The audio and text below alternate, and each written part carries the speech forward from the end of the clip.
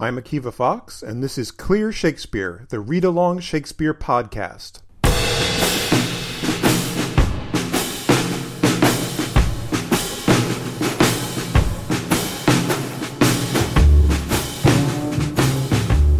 Greetings from sunny Durham, North Carolina. Welcome to part 4 of the Clear Shakespeare Midsummer Night's Dream podcast. Quickly before we start, if you enjoy the Clear Shakespeare podcast, I hope you'll consider supporting it. Go to clearshakespeare.com/support and kick in a few bucks to make it all possible. I'd also really appreciate it if you would follow this podcast on iTunes, and if you really like it, you can leave a good review. Thanks a lot. Okay, now grab your copy of A Midsummer Night's Dream and turn to Act 3, Scene 2. And this is the big boy. Almost every one of Shakespeare's plays has a scene like this one. It usually happens about halfway through the play, and it takes place just at the moment when all of the plot strands have finally come together. He's done all the setting up he can, and now it's time for people to get in the ring and wrestle. And that's what this scene does. All the separate strands of plot that had previously been off in their own world are now going to be fighting it out in the same place. So you have the mechanicals in the person of Bottom, tied up with Titania, the Queen of the Fairies, as revenge from her husband, Oberon. You also have Oberon and Puck messing around with these lovers, who all love the wrong people right now. And this is all taking place in the same spot in the woods. And when Oberon enters at the beginning of this scene, his first job is to sort of remind us where he's been. Remember that the last time we saw him, he had just put his spell on Titania and had just sent Puck to put the spell on the lovers. So his first line reminds us of that. He says, "I wonder if Titania be awaked. Then, what it was that next came in her eye, which she must dote on in extremity." So just a quick brush up on the plot. Now we, of course, know something he doesn't know, good old dramatic irony. We know that she is awake, and we know what she saw. But the first thing we hear from him is that he needs to know that information. So he wonders if she's awake. Then, what it was that next came in her eye. No, gross, that's not what that means. It means next came into her sight. Remember, those ideas of sight and eye are incredibly important in this play. And this thing is what she must dote on in extremity. Dote on means to obsessively fall in love with, and in extremity means severely, tremendously, to an extreme degree. And lucky for him, just when he's wondering all these important plot details, you have an exposition fairy coming in. It's Puck, and Oberon says, "Here comes my messenger.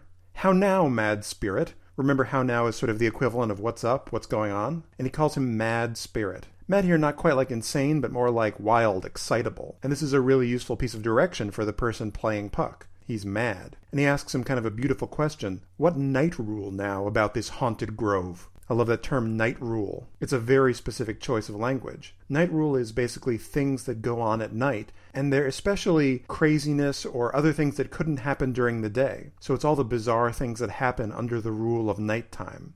And he calls it a haunted grove, not just in the sense that there are spirits and fairies hanging around, but in the sense that there's a lot of people there. And Puck replies with this kind of incredible set piece. It's a long and very poetically dense and very funny monologue. People love to use this as an audition monologue, but it basically sums up what we just saw. And his first line is a standalone line. He says, "My mistress with a monster is in love." And this is great news for Oberon. This is exactly what he wanted. I like how simple that statement is. What's going on? Well, Titania's in love with a monster. Period. Notice the other thing he does in this first line, which is that he brings rhyme back into the play. Yes, love and grove used to rhyme back in the day. You can hear also that poetic density with mistress and monster. So he states that, they maybe have a little celebration, and then he goes on to tell this story. He says, "Near to her close and consecrated bower, while she was in her dull and sleeping hour, a crew of patches, rude mechanicals, that work for bread upon Athenian stalls, were met together to rehearse a play, intended for great Theseus' nuptial day." Okay, that's a long sentence, and it's full of adjectives, so you know the language is getting denser and denser. And the first two adjectives are a great piece of alliteration, close and consecrated. Close not as in our modern sense of close by, but as in private or secret.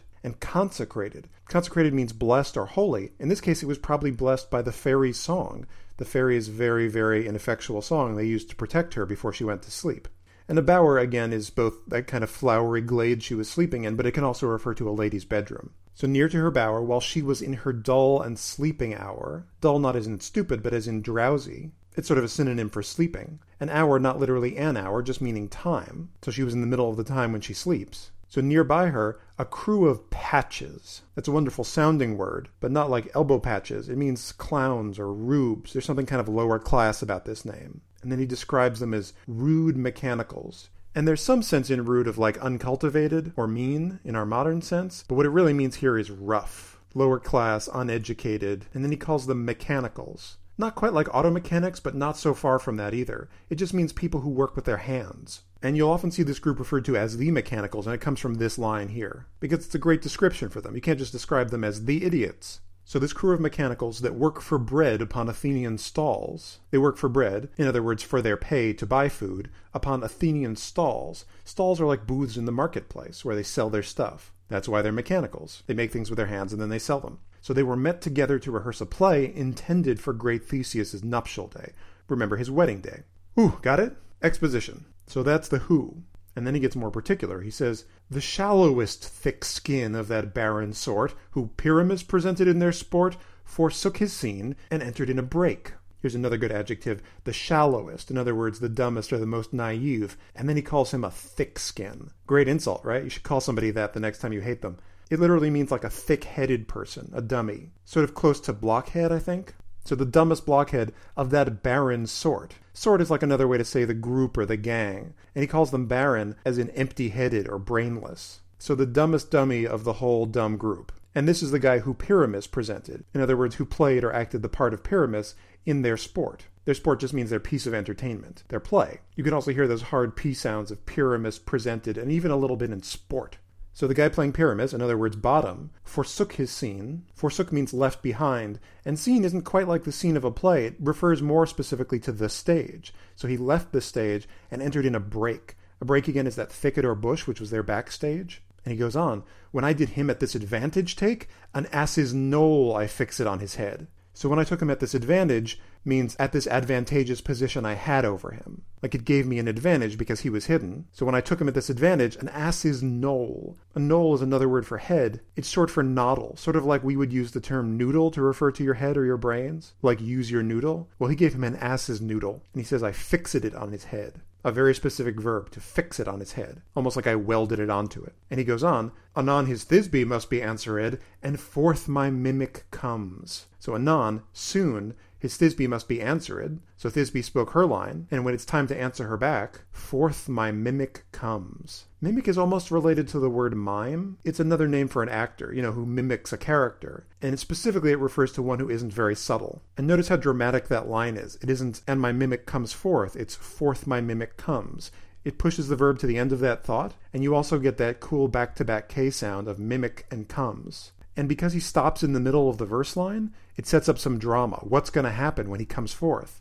Now we already know, but Oberon is on the edge of his seat. And Puck goes on, when they him spy, as wild geese that the creeping fowler eye, or russet-pated chuffs, many in sort, rising and cawing at the gun's report, sever themselves and madly sweep the sky, so at his sight away his fellows fly, and at our stamp here o'er and o'er one falls. So it's a long thought with a lot of parentheticals. But when they him spy, in other words, when they see him, but again pushing the verb to the end of the verse line, as wild geese, in the same way that wild geese, that eye the creeping fowler. A fowler is just someone who hunts birds, in other words, fowl. And what is he creeping? He's creeping along the ground so his prey doesn't see him. So when the wild geese see this guy hunting them, or when russet-pated chuffs, great sounding word. Chuffs are jackdaws, which is a kind of crow, basically. And russet-pated means that they have that reddish-brown head. Many in sort. In sort is just another way to say a flock, because jackdaws in particular are known to have these enormous flocks that darken the sky. And see, too, that parallelism between the sort here and the barren sort he refers to earlier?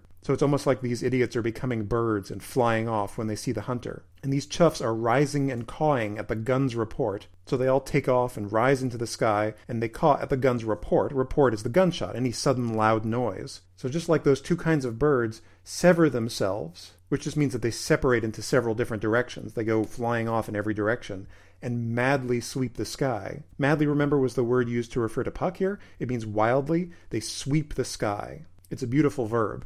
They don't fly through the sky, they sweep it, because they're rushing across it. And you can hear the emphasis of that alliteration on sweep and sky. And that goes back to sever, too. And in the next line you see so. So just like these birds all fly off crazily when they see a hunter or hear a gun, so, in the same way, at his sight away his fellows fly. So at the sight of Bottom, his fellows, in other words his friends, fly. Which is kind of a cool play on all that bird imagery. It literally means to run away or flee, but here it's birds actually flying across the sky. And you have that fun alliteration of fellows and fly. And he says, at our stamp, literally a stamp on the ground. This goes back to something of the mythology of Robin Goodfellow. It's a kind of Rumpelstiltskin side. He was rumored to stamp on the ground. That's another reason why I think he isn't so much a beautiful fairy, as he's sometimes done in productions, but more like a goblin, a little fire plug who's always chasing people around. So at our stamp, when I stamped, which would be a cool thing to go back and put into the previous scene, having him stamping behind them. Here, or and or one falls. So one of these guys who's running away from Bottom falls o'er and o'er, in other words, over and over himself. He somersaults. He murder cries and help from Athens calls. You see that reordering of sentence structure? Not he cries murder and calls for help from Athens, but he murder cries and help from Athens calls. So you have two verbs at the ends of their thoughts in the same line, and they're both verbs that start with that hard C sound, cries and calls. So he cries out the word murder and calls for help from Athens. Not that there is any actual murder, but he might be afraid he's going to be murdered by this monster. And Puck goes on with this story. He says, their sense thus weak, lost with their fears thus strong, made senseless things begin to do them wrong. There's some real poetic technique folded into those lines. So their sense thus weak. And sense could mean two things. One, it could mean bodily senses, like they lose the ability to see and hear right, or it could just mean good sense in the way of brains. So with their sense thus weak, in other words, this week, since they're freaking out, it's lost. All their senses are lost. With their fears thus strong. So since they have such strong fears, they've lost their weak senses. It's another example of that thing called an antithesis, where you have the weak sense versus the strong fear. You also have the parallel of thus weak and thus strong. So having lost their weak senses, it made senseless things begin to do them wrong. And this is senseless not in our modern sense, but an older sense that means inanimate. Basically, it's something that can't sense anything, an object. So since their senses are weak, senseless things, just regular old objects, begin to do them wrong, start to hurt them. And he elaborates on that. He says, for briars and thorns at their apparel snatch, some sleeves, some hats, from yielders all things catch. For briars and thorns. Briars are sort of prickly shrubs, and thorns are thorn bushes. At their apparel snatch. Apparel just means clothes. So these thorns are as if reaching out and snatching at their clothes, so they're getting caught. Some sleeves, some hats. From yielders all things catch. So that's another sort of backward sentence. You see both of these lines, the verb again is pushed to the end of the line. It makes it stronger, but it also holds out the drama until the very end. So all things are catching, which here means to grab some sleeves and some hats from yielders. Yielders are just people who give things up. They're giving up their sleeves, they're giving up their hats to these plants, maybe they're even giving up their pride. And then he describes the last thing he did. He says, I led them on in this distracted fear and left sweet Pyramus translated there. Distracted isn't like, oh look, a pretty balloon. No, here it means confused or agitated or even crazed. So he's describing what he did in that last scene where he led them in this distracted fear, this crazed fear, and he left sweet Pyramus, sweet being ironic there, although it's also how he was referred to in that play. So you can put it in little fairy quotes there, sweet Pyramus. It means loving or attractive, but it's super ironic.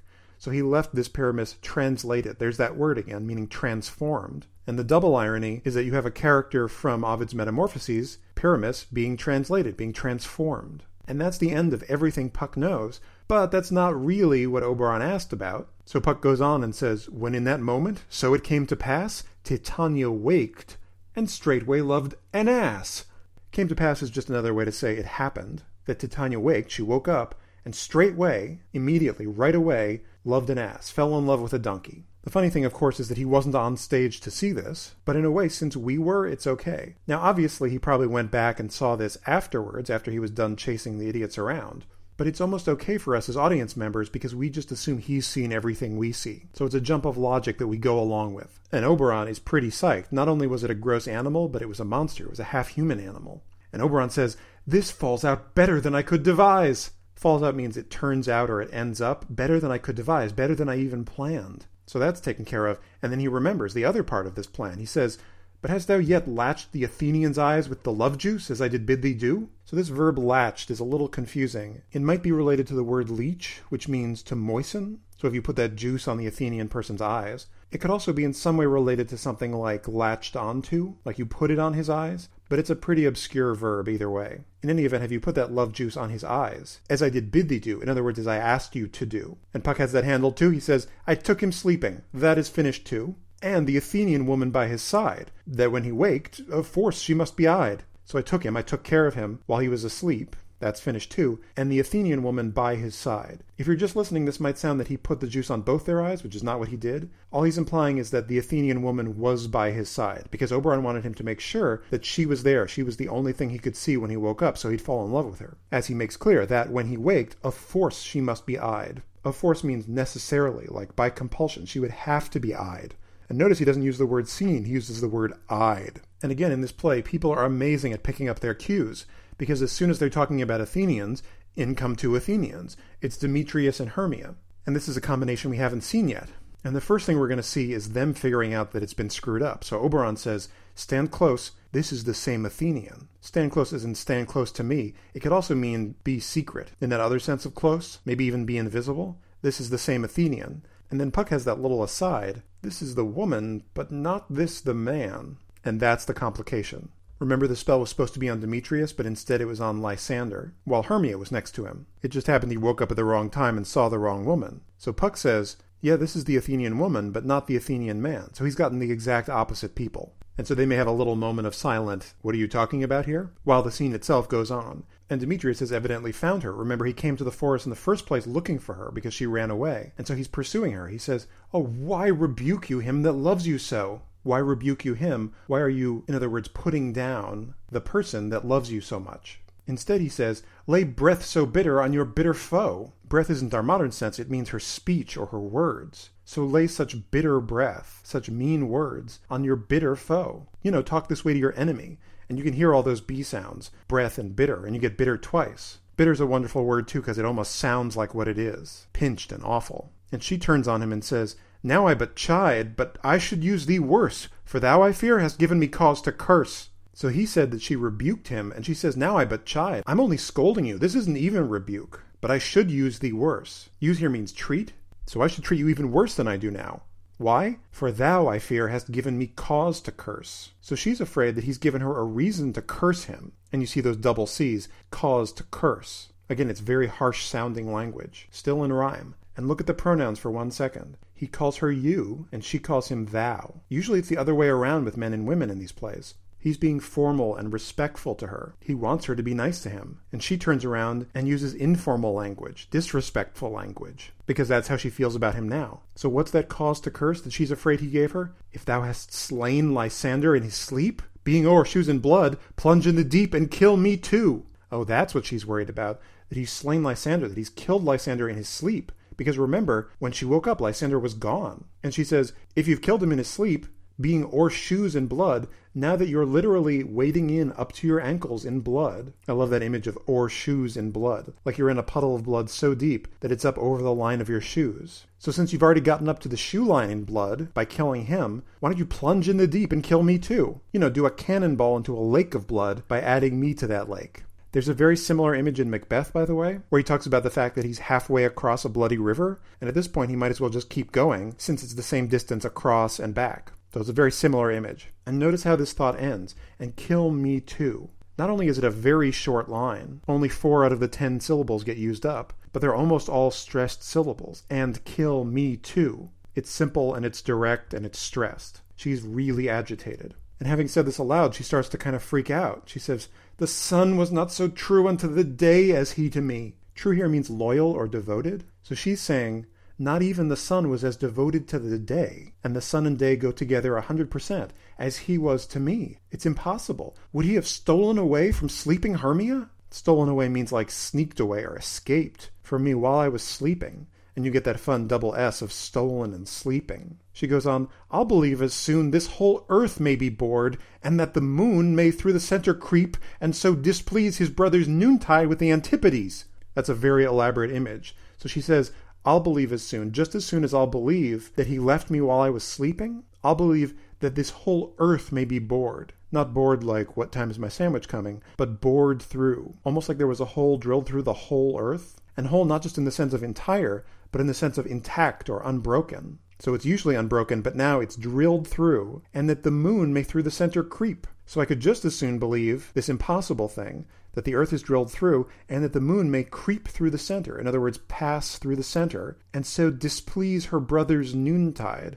What's her brother's noontide? Well, the moon's brother is the sun. So her brother's noontide is the sun's noontime with the antipodes. Antipodes sounds fancy and ancient, but it just means the opposite side of the earth. So instead of the usual cycle where the sun is followed by the moon, now the moon is jumping through the earth in the middle of noon and displeasing the sun. That's something as impossible as the idea that Lysander could leave her. And so she jumps to the only conclusion she can. It cannot be, but thou hast murdered him. Cannot be but is basically a double negative. It means it can't be anything else except for, or it even means it must be that you have murdered him. So should a murderer look, so dead, so grim. All these so's mean in this way, just like this. And the like this here is how Demetrius looks. So in exactly the way you look, that's how a murderer should look. So dead. Not deceased, but deadly, threatening, so grim. And it's a cool poetical effect, that cascade of so's. So should a murderer look, so dead, so grim. And Demetrius picks up on her cue. He uses what is essentially comic wit. He says, so should the murdered look, and so should I, pierced through the heart with your stern cruelty. So she says, so should a murderer look. And he says, so should the murdered look. This is what a murdered person looks like. And so should I. So in case you're keeping track, that's 5 so's in 2 lines. So she says he looks like a murderer. He says, I look like the murdered. Why? Because he's been pierced through the heart with her stern cruelty. Stern meaning harsh or malevolent. This, by the way, is probably the only Bon Jovi reference in Shakespeare. Pierced through the heart. No? Okay. And it's also the doubling of an image that she just put into the play. That idea of the earth being bored through. Well, now the earth is his heart. And that's what's being drilled through with her cruelty. And he stays on that astronomical imagery. He says, yet you, the murderer, look as bright, as clear as yonder Venus in her glimmering sphere. So he says she's the murderer because she's murdered his heart. And he's saying she looks as bright and clear as in untroubled, as yonder Venus in her glimmering sphere. Venus is also known as the morning star or the evening star because it's such a bright planet, and it's most visible in the morning and the evening, even before the other stars come out. And the glimmering sphere, again, is a reference to those crystal spheres that surround the Earth, in which all the heavenly bodies are supposedly stuck. So he's saying she looks fine. She looks like Venus hanging out in her sphere. Notice also that Venus is the goddess of love. But she, of course, doesn't want to hear that way he turned that language around on her. She says, what's this to my Lysander? Like, what does all this crap have to do with my Lysander? How does this affect him?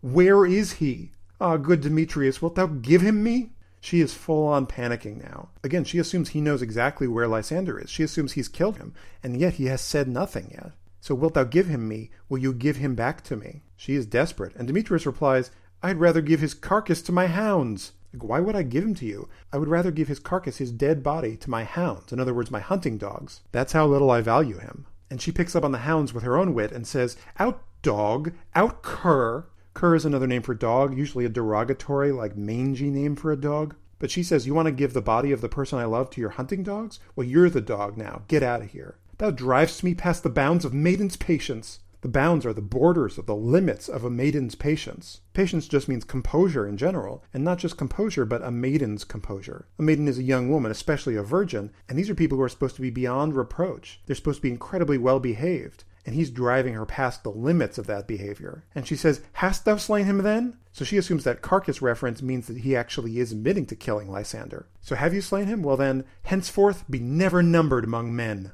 Henceforth, from here on, be never numbered among men. Numbered means counted, or even something like considered. So from now on, you should never be considered a man again. But we get that fun alliteration of never and numbered.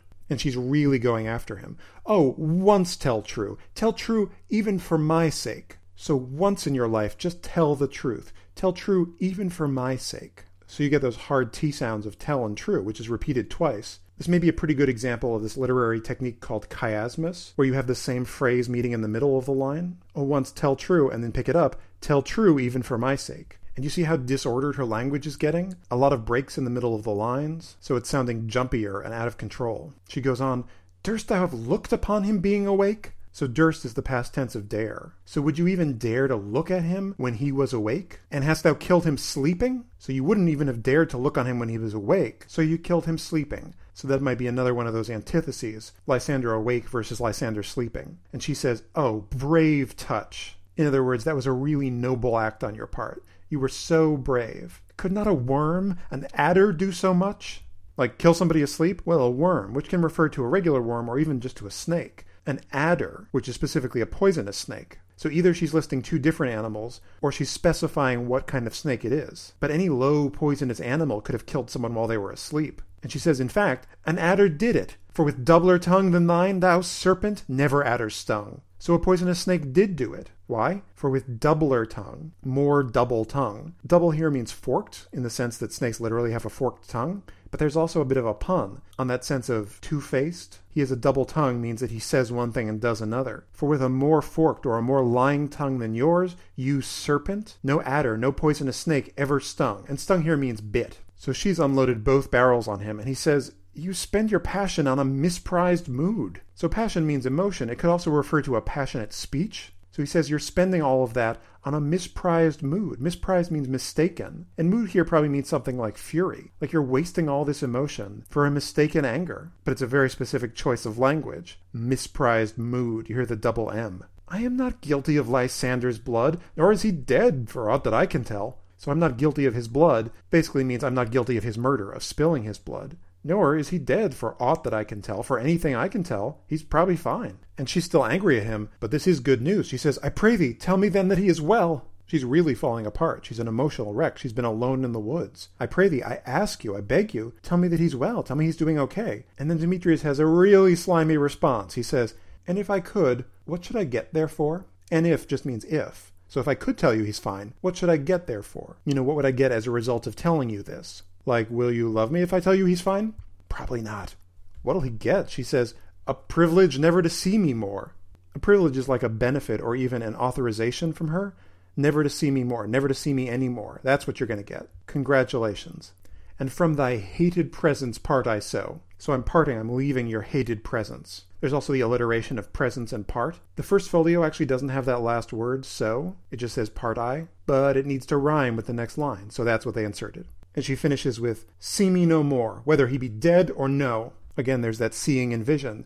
I don't want you to see me anymore, whether he be dead or no, basically whether he is dead or not. I don't ever want to see you again. And off she runs. And Demetrius has no idea what that was. He says, there's no following her in this fierce vein. Vein isn't our modern anatomical sense of like veins and arteries. It's more like a state of mind. So when she's in this fierce state of mind, you can't follow her. And very conveniently, he says, here, therefore, for a while I will remain. And in fact, so sorrow's heaviness doth heavier grow, for debt that bankrupt sleep doth sorrow owe, which now in some slight measure it will pay, if for his tender here I make some stay. So this is a pretty elaborate metaphor. It's a financial metaphor. So sorrow's heaviness can mean sadness, but it can also mean sleepiness or drowsiness. But that heaviness is growing heavier. Why?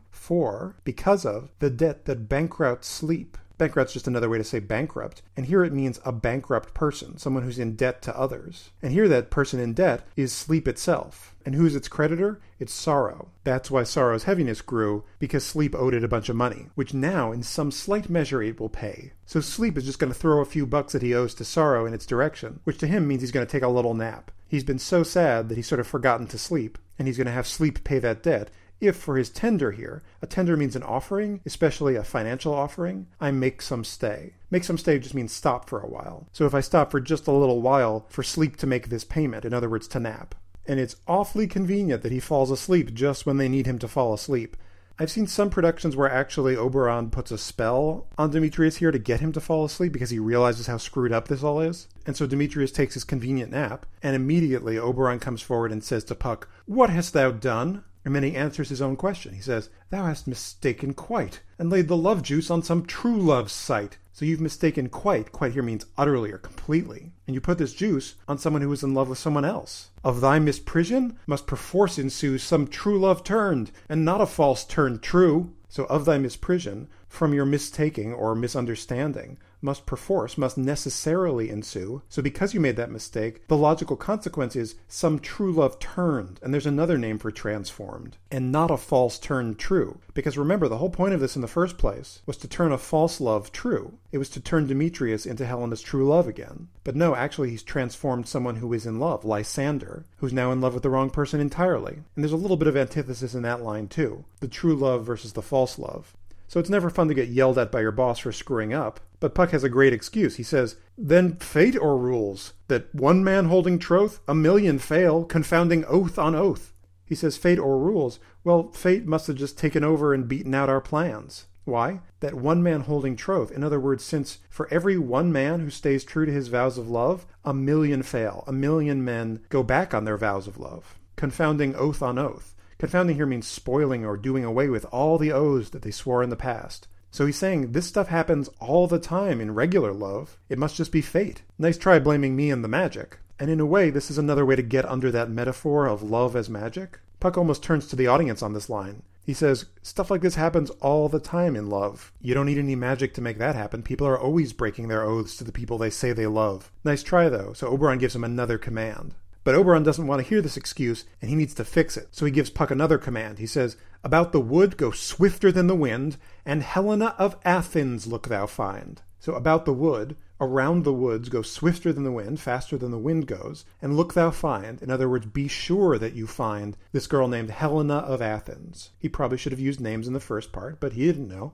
All fancy sick she is, and pale of cheer, with sighs of love that cost the fresh blood dear. That's an awesome adjective. Fancy sick. Fancy is related to that word fantasy, which is to say imagination. Here it's more like infatuation or love, but she's sick with that. And pale of cheer. Cheer here is another way to say expression or look on her face, so her face is totally pale, with sighs of love that costs the fresh blood dear. So back in this time, sighs were believed to actually deplete your spirit, because they thought that breath and spirit arose out of the blood, so every time you sigh it out, it was costing the fresh blood dear. Fresh means young or eager because she's still young, and costing the blood dearly, as in expensively. So she's wasting away her life because she's so sick and pale and sighing. By some illusion see thou bring her here. So use some magic trick to bring her to this spot. I'll charm his eyes against she do appear. Against she do appear here means in anticipation of her appearing here. So he's going to put the spell on Demetrius' eyes before Puck arrives with Helena. And since Puck needs a little poem every time he runs around the world, he says, I go, look how I go, swifter than arrow from the Tartar's bow. And you get the cool rhythm in that first line, I go, look how I go. We get it, you're going, now go. Swifter than arrow, faster than an arrow, from the bow of a Tartar. And Tartars are Mongols, basically the Asian people who conquered these large stretches of the world in the Middle Ages. And they were specifically known for their bows and shooting abilities. They could shoot from their horse very famously. And he's saying he'll be faster than one of their arrows. Now, of course, Oberon had asked him to go around the woods swifter than the wind, but I guess Tartar's arrow will have to do. And he zooms off. And at that moment, Oberon goes right over to Demetrius, and he places the spell on him. He puts the juice in his eyes, and he says, flower of this purple dye, hit with Cupid's archery, sink in apple of his eye. Notice we're back to that magical fairy meter again. Da-da-da-da-da-da-da. So flower of this purple dye, in other words, purple color, hit with Cupid's archery. Remember, it was created purple by Cupid hitting it with an arrow. Sinking apple of his eye. I think we're very familiar with that phrase, the apple of your eye, but what it literally means is your pupil, the black spot in the middle of your eye, that is round like an apple. When his love he doth espy, let her shine as gloriously as the Venus of the sky. So when he espies his love, in other words, when he sees or looks on his love, the person he loves, let her shine as gloriously as the Venus of the sky. It's actually interesting to see him mention Venus again, that morning and evening star that Demetrius just used to talk about Hermia. Well, now it's going to refer to Helena. And what the juice is going to do is make her shine as brightly as that star. When thou wakest, if she be by, beg of her for remedy. So when you wake up, if she be by, in other words, if she's nearby, beg of her for remedy. Remedy here has that medical sense, but it also means relief. So basically what Oberon is saying is that Demetrius is going to beg her for her love to relieve him. That's how bad he's going to feel. He's going to need the remedy of her love. Notice, by the way, the rhyme scheme, all 8 of these lines rhyme with each other. Not as much anymore, but in the day they certainly did. And Puck, true to his word, comes right back. He is that fast. Or maybe Helena was just really close and he cheated. But notice when he comes back, now he's using this fairy meter too. They are in full-on spell form. And Puck says, Captain of our fairy band, Helena is here at hand, and the youth mistook by me, pleading for a lover's fee. So Captain of our fairy band here isn't like they have a rock band that plays at TGI Fridays on Wednesday, although I would totally see that band. No, it means more like a troupe or a company. There's even some military sense to it, so Oberon is the captain of that company. Helena is here at hand. In other words, she's close by. and the youth mistook by me. So the young man, in other words Lysander, the one I mistook, that I mistakenly put the juice on, is with her pleading for a lover's fee. That's a really interesting phrase. There's a lot of money talk all of a sudden in this play. He's pleading, he's begging her for a lover's fee, as in a payment. And what's the payment? Well, it's having his love returned, or maybe just hugs and kisses from her. But he's begging to be paid with her love. And then Puck goes on, shall we their fond pageant see? Fond here not in our modern sense of devoted, but foolish or silly. And pageant is a show or a spectacle, almost like the play that the Mechanicals were going to put on. But here, the show or the spectacle, the pageant, is just these lovers acting like idiots. And notice, by the way, the verb see is pushed to the end of the line again. Puck is really excited about seeing what's happening. And he says, Lord, what fools these mortals be. Hey, a super famous line, but I have to say I think usually misunderstood. It's usually delivered as in, God, these mortals are idiots. But actually he's not saying God because he's a fairy. What does he care about God? His lord is Oberon. So he's saying to Oberon, Sir, these mortals are idiots. By the way, look at his rhymes now too. He started out with a regular old rhyme, band in hand, and then the next 4 lines all rhyme with each other, just as Oberon's did. So there's a sense of acceleration, and Oberon quickly tells him, stand aside. The noise they make will cause Demetrius to awake. So let's get out of the way and we'll just let their noise wake up Demetrius. Notice, by the way, that they're not worried that Demetrius is going to fall in love with Lysander, because God forbid gay stuff. That would make for a much more interesting version of this play.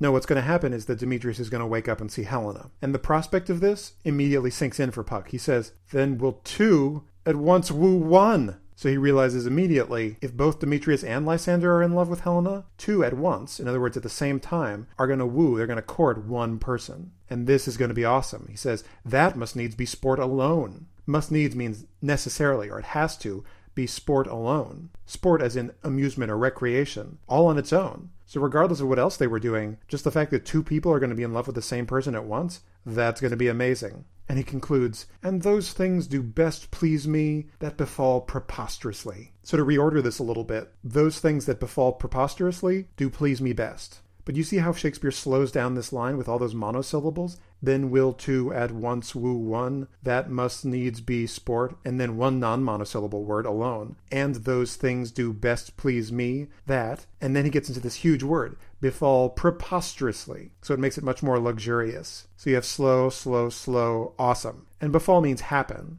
And preposterously, you've probably heard that word before, it just means absurdly or crazily. But if you go back to the origins of that word, it literally means switched back to front, as in pre and post. So he's talking specifically about the mixing up of all these loves, because it's now backwards to forwards. And as promised, in comes Helena with Lysander chasing quick behind, and he says to her, why should you think that I should woo in scorn? Because remember last time we saw them? He professed his love to Helena, and she said, you're making fun of me. So in scorn means like mockery or insulting. And he says, why would you think that I'm wooing you as an insult or to make fun of you? Scorn and derision never come in tears, so no one cries when they're making fun of you. Look, when I vow, I weep. Look when is actually an idiom that could mean something like whenever. So whenever I vow, whenever I promise I love you, I weep. And vows so born, in their nativity all truth appears. Vows so born, in other words, vows that are born in tears, in their nativity, in their birth, all truth appears. So that's his way to verify that he actually does love her, because he's crying. And he finishes his little speech with,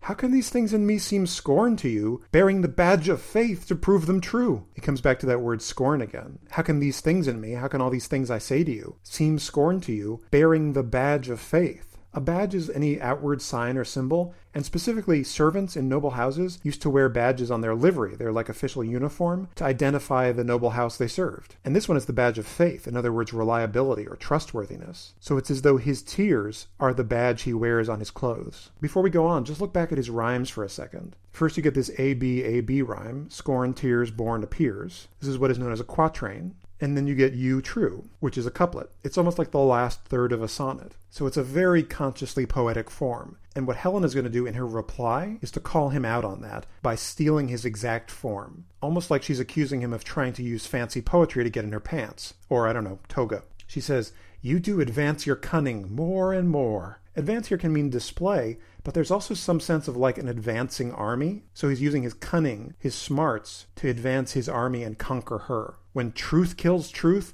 oh devilish holy fray. When truth kills truth, what's the truth? Well, it's a true love vow. So when one true love vow kills another true love vow, and what are those vows? Well, it's his vow for Helena. It kills his old vows for Hermia. So she says, when one of those truths kills another truth, oh, devilish holy fray. A fray is a fight, but it isn't a holy fight. It's a devilish holy fight. It's an oxymoron, basically. So it's devilish and holy at once, because there's true love in it, but it's defeating another true love. And she reminds him exactly what she was talking about.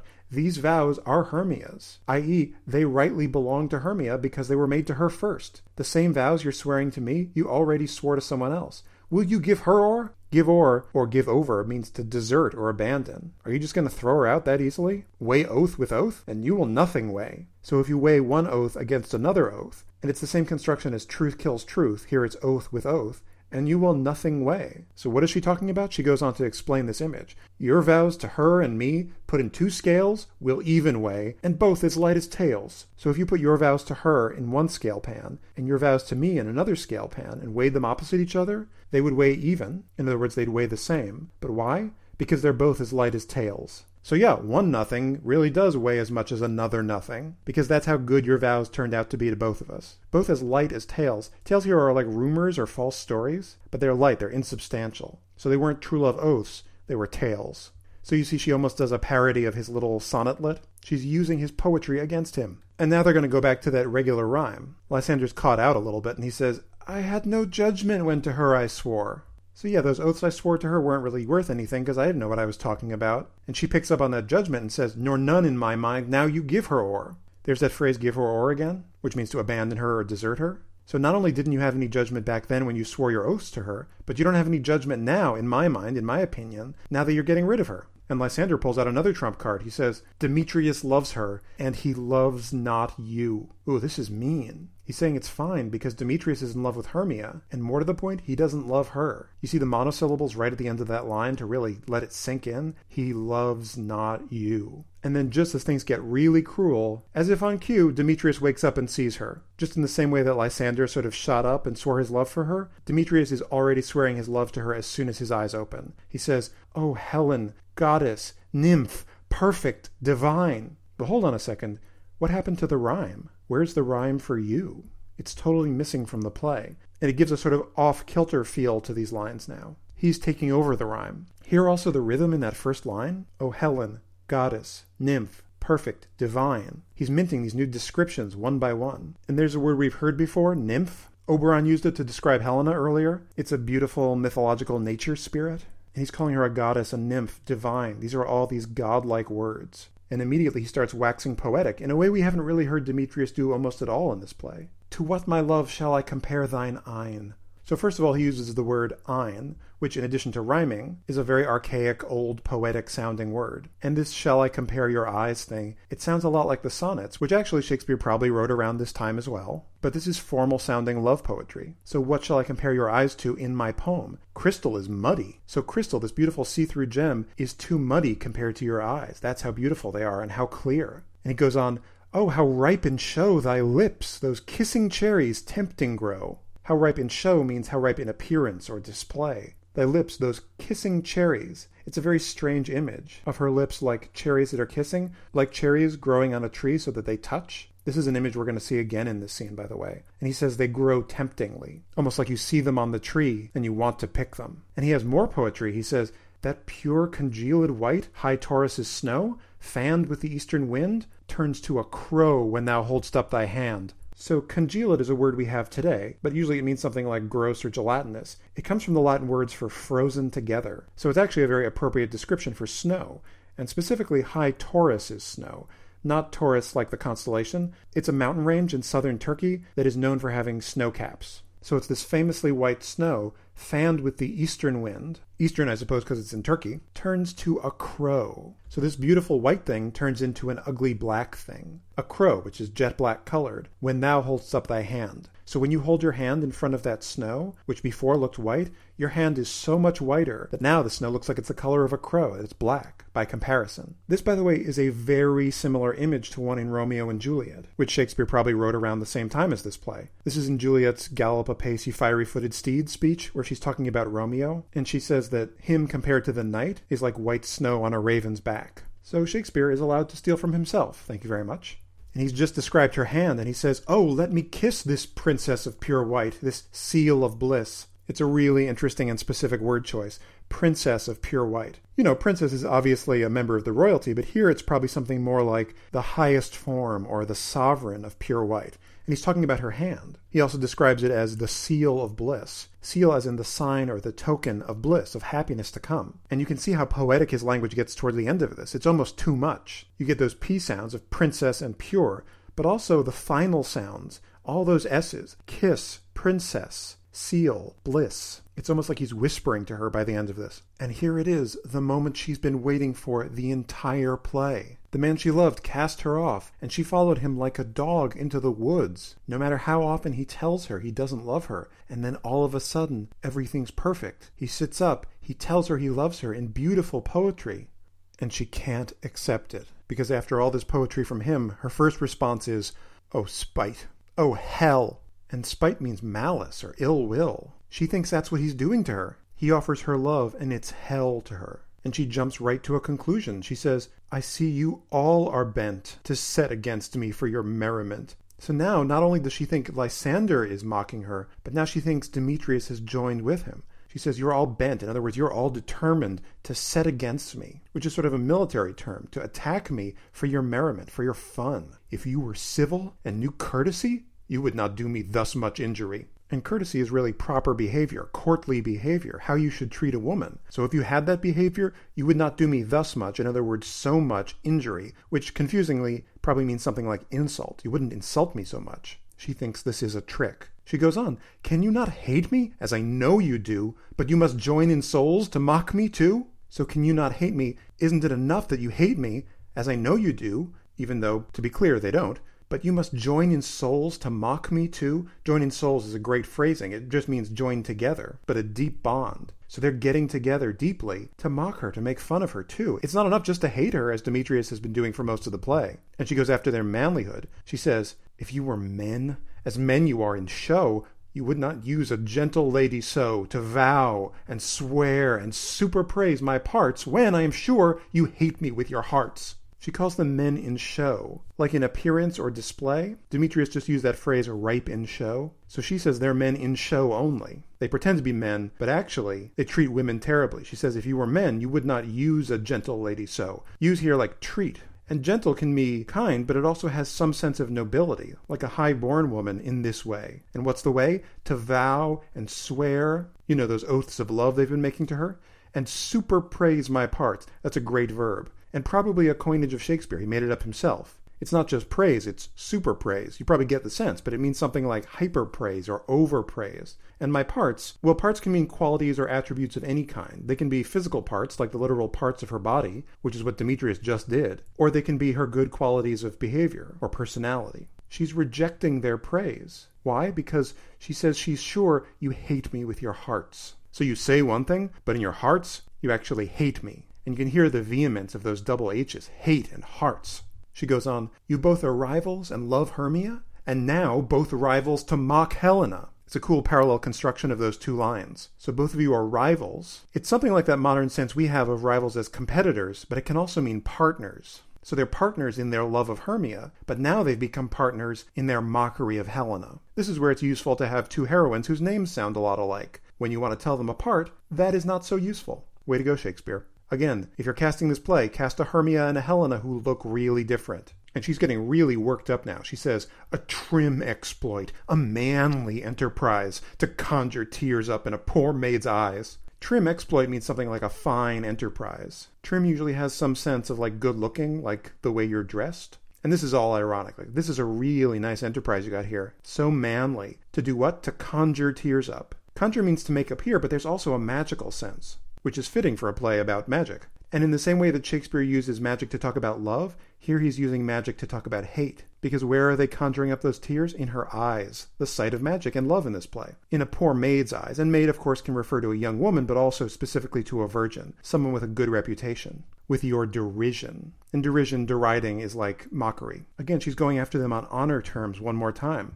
"None of noble sort would so offend a virgin and extort a poor soul's patience, all to make you sport." So remember that word sort? It can mean a group of any kind. Here it probably means something more like rank or class. And you can hear the harshness in that alliteration. None of noble sort would so offend a virgin, going back to her honorable virginity again. And extort, not quite like extortion in our modern criminal sense. Here it means something more like torture or abuse. A poor soul's patience. Patience being like composure, what she can take. They're torturing that, all to make you sport. Sport as in amusement or recreation. Puck, by the way, used the same word earlier. So obviously someone's enjoying this. And you can see at the end of this long harangue at them, Shakespeare slows down the language a little bit. We get all these stressed syllables. Poor soul's patience. Make you sport. And we get some really hard consonants here. Poor, patience, make, sport. This is someone who's melting down a little bit. Everything's upside down and she doesn't trust it. Remember that part earlier about how she could never deserve Demetrius's love, let alone have it? I think that's coming back in a big way here. And Lysander senses an opening here. He says, "You are unkind, Demetrius," because he thinks that she's talking just to Demetrius. And he says to him, "Be not so, for you love Hermia. This you know I know." Yeah, don't mock her this way. He assumes Demetrius is mocking her too with this sudden love profession. Not only does he know that Demetrius loves Hermia, he says Demetrius knows that Lysander knows. And then he makes a very public declaration. He says, "And here with all good will, with all my heart, in Hermia's love, I yield you up my part." Oh, so self-sacrificing of him. With all good will, with all my heart, he says, "I yield you up my part." Part is like a share. So I surrender my share in Hermia's love over to you. You can have her, buddy. And he says, "And yours of Helena to me bequeath, whom I do love and will do to my death." So yours, your part, your share of Helena's love, bequeath to me. Bequeath means to hand over. So give that to me, because I love Helena and will love her until I die. Strong words. And Helena is shattered. She says, "Never did mockers waste more idle breath." Breath here means speech, words. And idle means useless or worthless. Like, I get it, you're making fun of me. Why are you wasting all this energy? I feel bad. Congratulations. Notice, by the way, this is a triple rhyme. Bequeath and death may not sound like they rhyme, but they do, as does breath. And really the effect of that is just to extend the rhyme. It gives you almost a sense of the ridiculousness of what's going on. It's still going? Oh my God. Demetrius doesn't want to hear this. He says, "Lysander, keep thy Hermia." I don't want your share, buddy. "I will none," which means I want nothing to do with her. Like, I don't want any of your Hermia. If e'er I loved her, all that love is gone. If e'er I means if I ever loved her before. Well, now all that love is gone. My heart to her but as guestwise sojourned, and now to Helen is it home returned, there to remain. This is a really cool and unusual word choice on Shakespeare's part. Guestwise, probably another thing he coined. It just means like a guest or a visitor. And we think of the word sojourned as meaning something like traveled, but what it actually means is stayed somewhere temporarily, like at a hotel. Almost like you have a friend in another city and you go sleep on their couch for a night. And he's saying that's what his heart did with Hermia. It went over to her house for a little while, but now his heart is returned home to Helen. And you get that fun double H of Helen and home. There to remain. So it's going to stay home forever. No more Hermia trips. And Lysander is having this so little that he actually interrupts Demetrius mid-line. He says, "Helen, it is not so." So Demetrius can't even finish his verse line. And Demetrius snaps right back at being interrupted. He says, "Disparage not the faith thou dost not know, lest to thy peril thou abide it dear." So disparage, don't denigrate or put down the faith thou dost not know. Now, faith here can be like swearing your faith, like your constancy in your love, but it can also be something more like a religious belief. So that's how devoted he is to Helena. He's saying that it's a faith. And he's saying Lysander couldn't possibly know it, lest to thy peril. Peril as in like close personal danger to his body. Thou abide it dear. Abide is an old-timey word that means pay. Here's some more weird financial talk for some reason. So don't say bad things about my love for her, or else you may have to pay dearly for it with your own safety. So now the plot has become truly twisted up. Now instead of everybody loving someone else, now two people love the same person, and one person, the one who's off stage, isn't loved by anybody at all, which, as you might imagine, will be a surprise to her. And conveniently enough, Shakespeare knows exactly when to bring her on stage, because Demetrius looks up and sees her and says, "Look where thy love comes. Look where the person you love is coming. Yonder is thy dear. Over there is your dear." I would just like to point out, Shakespeare has just rhymed dear with dear. That is some weak pop music sauce, Shakespeare. I expect better of you. And remember, Hermia is panicked. She hasn't seen Lysander since he disappeared when they were asleep in the middle of the forest. So she has been looking all over for him. And suddenly she's heard his voice, yelling off in the distance. And so when she comes in, don't forget, she is overjoyed to see him. She comes in with a huge smile on her face and says, "Dark night, that from the eye his function takes, the ear more quick of apprehension makes. Oh, a poetic comparison. I would have said, hey, how's it going? But sure, dark night. So what is she saying? Dark night, that from the eye his function takes, basically his ability to see. Because at night, your eye doesn't work. So night takes away the function of the eye. The ear more quick of apprehension makes. And apprehension here means something like perception or the ability to catch sound. So even as the night makes it impossible for the eye to work, it makes the ear work even better. And she goes on in the same vein. She says, wherein it doth impair the seeing sense, it pays the hearing double recompense. There's paying again. All this money stuff is very odd. Wherein, and here that probably means something like in the same way or at the same time, it doth impair the seeing sense, that double S of seeing and sense, it pays the hearing double recompense. And recompense means payment or compensation. So it takes away from the eye, but it pays the ear double. This, by the way, is something Shakespeare does a fair amount, which is that he'll underline things by repeating them in a slightly different language. If you happen to be cutting this play, you could probably cut one of these two. Not that you should, it's a pretty short play, but if you wanted to, you could. And what do all these comparisons have to do with anything? Well, she says, thou art not by mine eye, Lysander, found.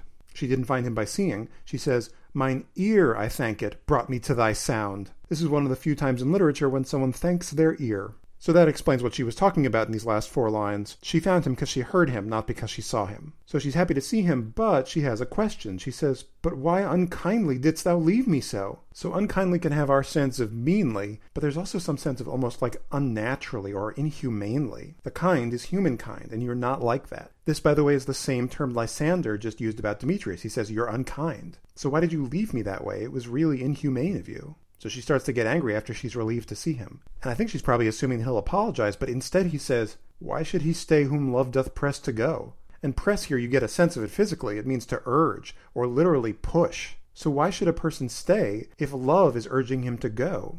And Hermia picks right up on his language, that thing about love pressing, and she uses the same term. She says, what love could press Lysander from my side? And then he uses that same wit cue again. He picks up on her love and Lysander, and he says, Lysander's love, that would not let him bide, fair Helena, who more engilds the night than all yon fiery O's and eyes of light. So she used love in a general sense, like the feeling of love, and he uses it more specifically as the person you love, which in this case is Helena. And it's that same love that would not let him bide. Bide means to remain or stay with Hermia, presumably.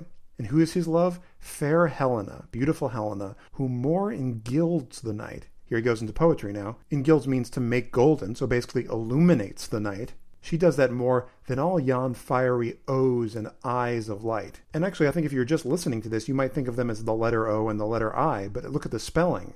Eyes as in E-Y-E-S. There's that word again. And what are O's? Well, they're round-shaped things, circles, spheres, so basically stars and planets. And that's what the eyes of light are. If you look up in the sky, it looks like the stars are little eyes looking back at you. And he's saying that Helena lights up the night more than the moon and the stars. Jan here means those over there, so he's presumably pointing to them as he says this. And presumably Hermia's in shock now, but Lysander keeps going. He says, why seek'st thou me? Like, why are you looking to find me? Could not this make thee know the hate I bear thee made me leave thee so? So big question here, what is the this? Could not this make thee know? I guess this could be his language. Some productions will actually have him come over to her and kind of shove her away. But whatever he does, he wants it to make her know that the hate I bear thee, in other words, the hate I feel towards you, made me leave thee so, leave you in this way. And Hermia's world just comes crashing down at this moment. She says, you speak not as you think. That's a nice opposition of those two verbs. Like what you're saying on the outside isn't what you think on the inside. It cannot be. You hear how choppy that language just got after his long lines? You speak not as you think. It cannot be. And Helena, that perpetual victim, comes to a very strange conclusion. She says, lo, she is one of this confederacy. And lo is a small word that can mean something like behold or look. She is one. She's a part of this confederacy. Not like she's joining up with General Lee or anything. Confederacy means an alliance, or more specifically, a conspiracy. So now she thinks that because Hermia's acting this way, Hermia is in on this plan to make fun of her. Helena does have a tendency to self-dramatize. But that's what you do when you're in love. And to be honest, when you're human, you see everything through your own lens. You blow everything small up into a big deal. And now that it's popped into her head, she can't think of anything else. She says, now I perceive they have conjoined all three to fashion this false sport in spite of me. I perceive they have conjoined all three. Not like they're conjoined triplets, but like they've all joined together, all three of them, to fashion this false sport. The verb fashion means something like arrange or create. this false sport. There's that word sport again, that entertainment or amusement that she used before. But in this case, it's a false sport. False meaning like unfair or even traitorous. In spite of me. And that's a very different use of in spite of than we use in a modern sense, which is almost like despite. Here it means to annoy or to irritate me. So they all join together to create this amusement at my expense. And the angrier she gets, the more poetical her language gets. You see fashion and false and sport and spite. By the way, the other thing you'll see is 4 rhymes in a row. B, confederacy, 3, me. The pot is really boiling over here. And in fact, it boils over so much that it explodes. All rhyme goes out of this scene here. This is like one of those moments in the cartoon where someone's head gets red and smoke starts coming out of it. And now that she's already gone after the 2 boys, she's going to turn on Hermia. Remember, her oldest friend in the world. She says, injurious Hermia, most ungrateful maid, have you conspired? Have you with these contrived to bait me with this foul derision? Injurious, not usually a literal injury, something more like insulting. Most ungrateful maid. Maid again being a young woman or a virgin, and again there are supposed to be specific behaviors associated with someone like that. Have you conspired? Have you with these, in other words with these guys, contrived, which means to plot or to scheme, to bait me? And bait means to harass or torment. With this foul derision. Foul means evil or terrible. And derision is mockery. And this realization, even though it's totally fake, is heartbreaking for her. Again, her oldest friend. So she says, is all the counsel that we two have shared, the sisters' vows, the hours that we have spent when we have chid the hasty-footed time for parting us, oh, is all forgot? So counsel sounds a little formal, but it just means private communications, almost like secrets that we've talked about. So all the private talks we've had over the years, the sisters' vows, maybe they swore that they'd be like sisters, the hours that we have spent when we have chid the hasty-footed time for parting us. It's a beautiful sentence. What does it mean? We've chid the hasty-footed time. Chid means scolded or even yelled at.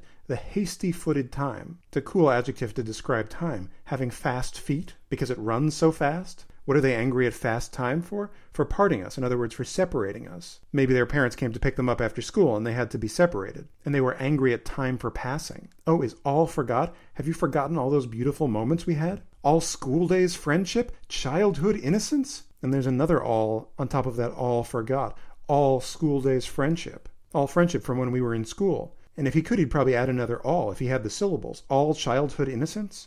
And then she's going to conjure up a specific picture of their time together. She says, we, Hermia, like 2 artificial gods, have with our needles created both one flower, both on one sampler, sitting on one cushion, both warbling of one song, both in one key, as if our hands, our sides, voices and minds had been incorporate. And you can really hear what Shakespeare's doing in the language here, with those repetitions of one. It's sort of like what he did with Lysander earlier on when he was trying to convince Hermia to let him sleep next to her. That part about 2 bosoms and one troth. All those repetitions of one give this passage a real momentum, and they really hold it together. So what is she saying? Like 2 artificial gods. So this is a word that's really difficult to understand when you actually hear it in production or when you're reading it. Because artificial to us today means fake. But here it means someone who artifices. Someone who creates, someone who's creative, artistic, artsy-craftsy even. So we're like 2 gods who make things, just as God made the world. So like we were gods, with our needles we created both one flower. And the both here is something like both working together with our needles. We created one, in other words, a single flower between us. Both on one sampler. A sampler is like a piece of embroidery that you create as like a practice or demonstration when you're learning to embroider. So it'll have a lot of different designs on it. So what she's saying is they were working on the same piece of cloth, making one flower together. They didn't even want to work on separate samplers. That's how closely they worked together. And they also worked physically closely together, sitting on one cushion. And they were even closer than that, both warbling of one song. Warbling is a very bird-like verb. It literally means singing, but warbling is prettier. And not only were they singing the same song, they were singing it in one key. Now that could be a musical key, because obviously you'd want to sing it in the same key, but it can also mean something like a chord, or perfect unison. Almost like you couldn't tell their voices apart when they sang together. As if our hands, our sides, voices and minds had been incorporate. Sides here means frames. Usually it refers to the heart or the breath that's contained within your torso. So she says it was as if our hands and our sides and our voices and even our minds had been incorporate. Not like they formed a company together, but they joined as one. Almost like they physically melded into a single body. So Shakespeare does a really cool kind of telescoping thing with these words here. First they were sewing a flower on the same sampler. Then they were sitting on one cushion, so they were physically close together. Then they were singing the same song in the same way. and then they literally fuse together. So it's almost as though he's bringing them slowly closer together over the course of this speech until they meld and become indistinguishable. Kind of sci-fi, no? So we grew together like to a double cherry, seeming parted, but yet an union in partition. Two lovely berries molded on one stem. So that image extends even further. They grew together like a double cherry. Maybe you've seen fruit that grew too close together so it melded with another fruit? Well, that's the image here. Seeming parted, but yet an union in partition. It's a beautiful phrase. It means something like together even when they're separated. So if you pull apart a double cherry, you can still see where it was joined to the other one. Two lovely berries molded on one stem.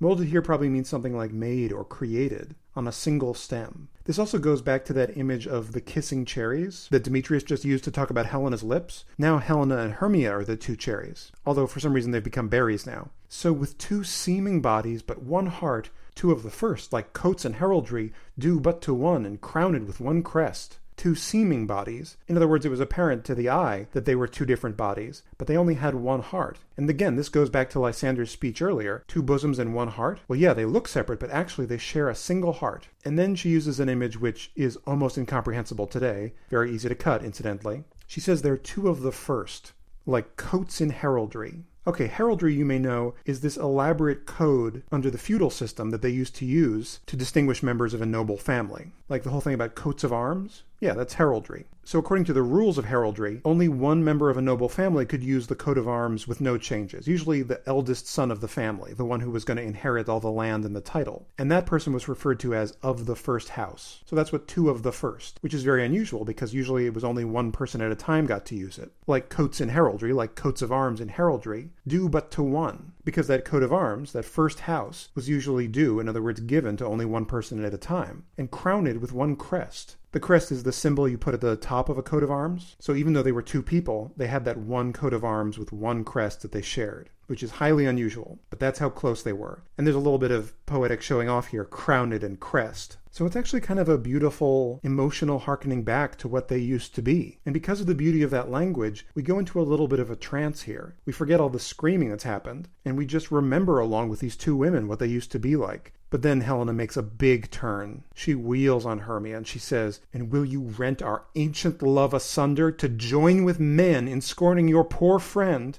Will you rent?" Not like rent a house. Here it means tear. Will you tear our ancient love? Ancient just because it's long-standing. It's been going on for years. Asunder. Asunder means into pieces. So they had this beautiful love. And remember, a joined love. And she says Hermia is tearing that apart. To join with men in scorning your poor friend. Scorning means mocking or taunting. There's a real sense of sisterliness in that earlier part of the speech. And she says, no, actually, you're joining with men. You're joining with the enemy to make fun of me. She says, "It is not friendly. 'Tis not maidenly." Friendly not just as in nice, but friend-like. It's not the kind of thing a friend would do. And more to the point, it's not maidenly. It's not what an honorable young woman should do. And she goes even farther with the female solidarity thing. She says, "Our sex, as well as I, may chide you for it, though I alone do feel the injury." So it isn't just me chiding you, in other words, yelling at you, scolding you for this. It's our whole sex. All women should be angry at you, even though I alone, I'm the only person who feels the injury, who's getting that harm or insult. And Hermia is shocked. That's two shocks in a row. She says, "I am amazed at your words." And she's so shocked that it's an incomplete line. There's two syllables missing. In performance, this could actually give her a chance to pause before she speaks. I mean, if you want, I suppose the two syllables you could add would be "gwa," because this makes no sense to her at all. Amazed has some of our modern sense, but it can also just mean stunned. And she won't let this stand. She says, "I scorn you not. Like, I'm not insulting you. I'm not taunting you. What are you talking about?" But then, just like Helena did, Hermia jumps to her own conclusion. Not only don't I scorn you, she says, "It seems that you scorn me. You're actually the one who's making fun of me." So notice Hermia picked up on Helena's scorning your poor friend, and she says, "I scorn you not. It seems that you scorn me." And then Helena picks up on it again. She says, "Have you not set Lysander, as in scorn, to follow me and praise my eyes and face, and made your other love, Demetrius, who even now did spurn me with his foot, to call me goddess, nymph, divine, and rare, precious, celestial? Haven't you set Lysander? In other words, haven't you instructed or directed Lysander? You were the one in control of this." Man, she's really making up this conspiracy theory, as in scorn, as if in mockery, to follow me around and praise my eyes and face, and made your other love, another person who loves you, Demetrius, who even but now, even just now, just a few minutes ago, he spurned me, which means to kick away. Although she did have a speech earlier where she said, "You can kick me if you want." So it's this parenthetical. Demetrius, who even but now did spurn me with his foot. Just a few minutes ago he was kicking me away. Now he's calling me goddess, nymph, divine, rare, precious, celestial. And this goes back to that list of words he spoke. Remember, nymph is that beautiful sort of mythological nature spirit, but it's all those words in which he compared her to a god of some kind. Precious, celestial, celestial meaning of the heavens, like a star. So Detective Helena is really following the evidence here, though to a totally wrong conclusion. She says, wherefore speaks he this to her he hates? Wherefore meaning why, for what reason, would he say all these words to someone he hates? And wherefore doth Lysander deny your love, so rich within his soul, and tender me, forsooth, affection, but by your setting on, by your consent? So wherefore, why would Lysander possibly deny your love, deny loving you? And then in parentheses, so rich within his soul. Rich is another one of those money words, but here it means something like great or prized by his soul. He used to love you that much. And why would he tender me? In other words, offer me, forsooth. Forsooth means truly or in truth, affection. So why would these two guys do these things? But if it weren't for the fact that you set them on. Setting on means urging or inciting. So you must have been the mastermind of this. You told them to talk this way to me, by your consent. So at the very least, you let them do this. And she goes right back into that same mode she was in her first appearance in the play. She says, what though I be not so in grace as you, so hung upon with love, so fortunate, but miserable most, to love unloved? What though means,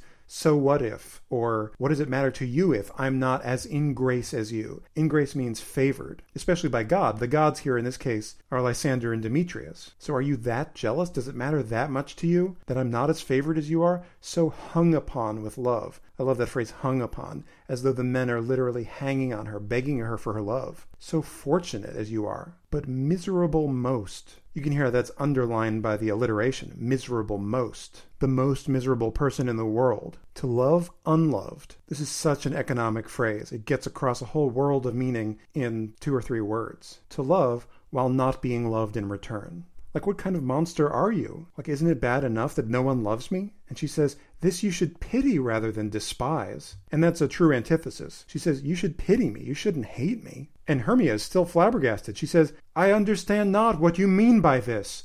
But Helena still doesn't believe her. She says, I do. Like, yeah, keep it up. Persever. Counterfeit sad looks. Make mouths upon me when I turn my back. Wink at each other. Hold the sweet jest up.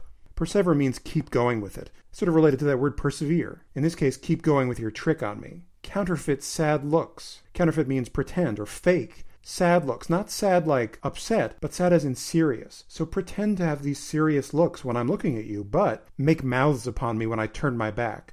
Make mouths means to make faces. So you look all serious, but then as soon as I turn my back, maybe you stick your tongue out at me. Wink each at other. And notice how in order to keep that regular iambic pentameter, it's not wink at each other, it's wink each at other. Hold the sweet jest up. Jest means joke, but here it can also be something like the act you're pulling. Hold the sweet jest up. Keep that smooth or pretty act up. And this is all very ironic, because what she's saying is, I get what you're doing. You won't even admit to it. You're going to keep this up, keep making fun of me no matter what I do. She says, this sport, well carried, shall be chronicled. There's that word sport again. This entertainment, this amusement, well carried, in other words, well conducted or well managed, shall be chronicled. A chronicle is literally a book of history. So like this is going to be written down in the history books. That's how amazing of a joke this is. You guys are so great. Again, she refuses to believe people telling her that they love her. This is what love has done to her mind. All that fantasy and fancy they've been talking about. Well, for her, the fantasy is always about tormenting yourself. Everyone hates you. There's nothing you can do. And I think most people have felt this at one time or another, that incredibly bad self-image where you just think the world is out to get you all the time. Well, Helena has the world's worst case of that. And she really collapses. She says, if you have any pity, grace, or manners, you would not make me such an argument. So if you have any pity or manners, or what's this word grace? Well, here it's something like virtue, or just a sense of basic duty as a human being. So if you had any of these feelings, you would not make me such an argument. Argument here is something like the subject of your joke, or even a target. It's not our modern sense of the word. So she's had enough. She says, but fare you well, which is basically the equivalent of goodbye. And then this amazing thing she says at the end of her speech. She says, 'tis partly my own fault, which death or absence soon shall remedy. Wow, it's partly my own fault that you're making fun of me. That's how pathetic I am. Which death or absence, so either her own death or just leaving, will remedy soon. Remedy means to fix or relieve. Those are the only two things that can end this situation. So she starts to leave, but Lysander stops her. Because remember, he is in love with her. He says, "Stay, gentle Helena. Hear my excuse. My love, my life, my soul, fair Helena." Excuse, not like his excuse for doing something bad, but his explanation, his reasons for loving her. And then he gives her names too, just as Demetrius gave her those goddess names.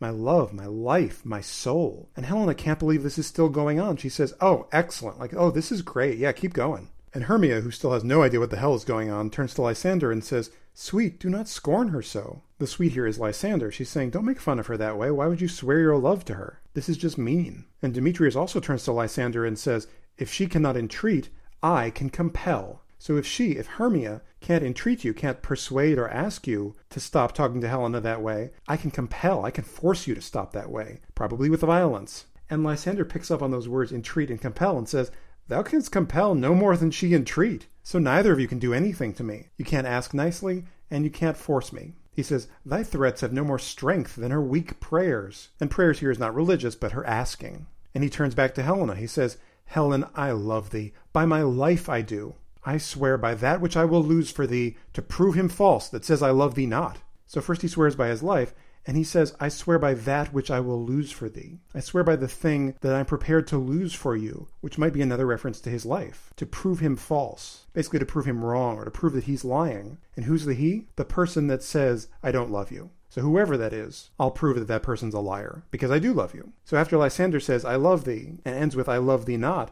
Demetrius picks up on that language and says, I say, I love thee more than he can do. And those last four lines, those declarations of love, are really twisty sounding. You get that parallelism of love thee and lose for thee, and prove and love, which probably in Shakespeare's day would have sounded more similar. You know, because they're spelled the same way. And Lysander picks up his cue from Demetrius saying, I love thee, and he says, if thou say so, withdraw and prove it too. So if you're going to say you love her, withdraw. In other words, step outside with me here. Of course, they are already outside, but let's go somewhere else and prove it too, presumably by fighting. And Demetrius is all for that. He says, quick, come. Like, fine, let's go. It's very choppy sounding language. It's like, yeah, let's go. But Hermia isn't having any of this. Remember, she still has no idea what's going on. She jumps right onto Demetrius' short line and finishes it. She says, Lysander, whereto tends all this? Whereto means something like, to what end? Does all this tend? Tends means refers or has to do with. So what is all this talk about? And Lysander is about to let loose on her. He says, away, you Ethiop. And that line away seems to indicate that maybe she's grabbing onto him, maybe taking his hand even. He calls her an Ethiop.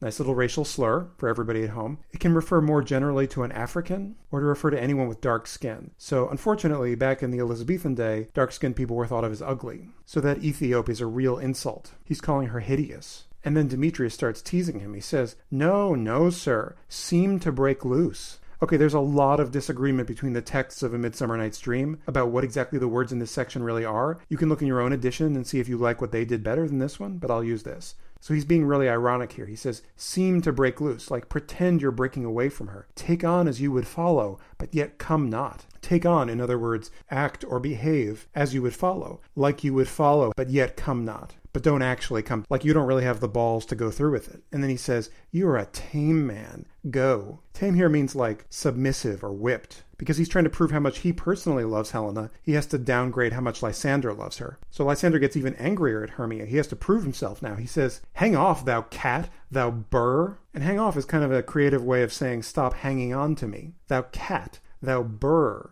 Well, any of you out there who own cats know that they will sometimes just hang on to your clothes as you're holding them. So that's what it is here, like a cat that got its claws into your pants and won't let go. Thou burr. Burr is one of those little spiky clingers that attaches to your shoes and socks when you're out in the forest for a little while. So he says that's what Hermia is, because she won't let go of him. Vile thing, let loose, or I will shake thee from me like a serpent. Vile thing, in other words, terrible or awful. And then he calls her a thing. Ooh, terrible insult. Let loose, in other words, let go of me. Or else, I will shake thee from me like a serpent. And it's almost hearkening back to that image of her waking up from a dream and trying to shake that dream snake off of her. Well, he says that's what he's going to do to her if she doesn't let go of him. And you see in his first line how choppy it is? Hang off, thou cat, thou burr, vile thing, let loose. It almost indicates some physical action there. There's probably a great physical bit to be done with Hermia hanging on to him. Lord knows it has been done in production before. Almost always at this point in the scene, people start to climb on each other and grab hold of each other, and this is usually a very physical scene in that way. And this is really the worst rejection she's seen. So before she was confused, and now she is flabbergasted. She says, "Why are you grown so rude?" Not rude like chewing with your mouth open. Rude here means harsh or unkind.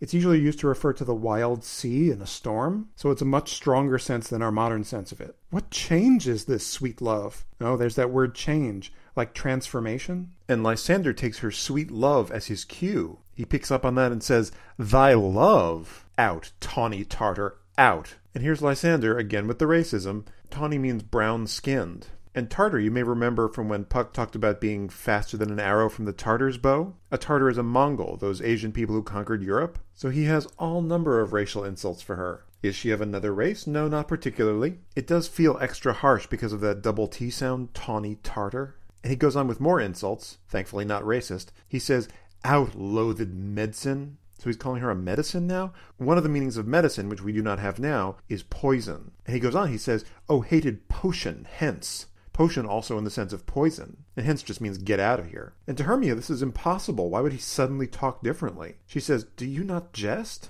Like you must be joking around. This is crazy." She says that to him, but Helena jumps onto it. Remember, she is still obsessed with her explanation. She says, "Yes, sooth, and so do you." Sooth meaning truly or in truth. Like, oh yeah, he is, and you are too. You're the other one making fun of me. Everything's always got to be about Helena. Lysander, meanwhile, turns to Demetrius and says, "Demetrius, I will keep my word with thee." And we still have that phrase, keep my word, but it was a little more specific at the time this was written. Your word is your promise. In other words, the talking part of your promise. And what was his promise? That they were going to fight over Helena. But Demetrius takes that word as his cue and says, "I would I had your bond." I would means I wish, and a bond is another part of the promise, but it's the part where you're actually required to carry it out, like almost like a contract. So you can give your word, but a bond is like a legal promise. And he goes on to pun on that. He says, "For I perceive a weak bond holds you." And what's that weak bond he's talking about here? Well, I think it's almost a performance reference to blocking in the play. So maybe the weak bond here is Hermia's arms, which she's using to keep him from going. So Demetrius is teasing him that if even a weak woman can keep him in her grasp, it must be a powerful bond.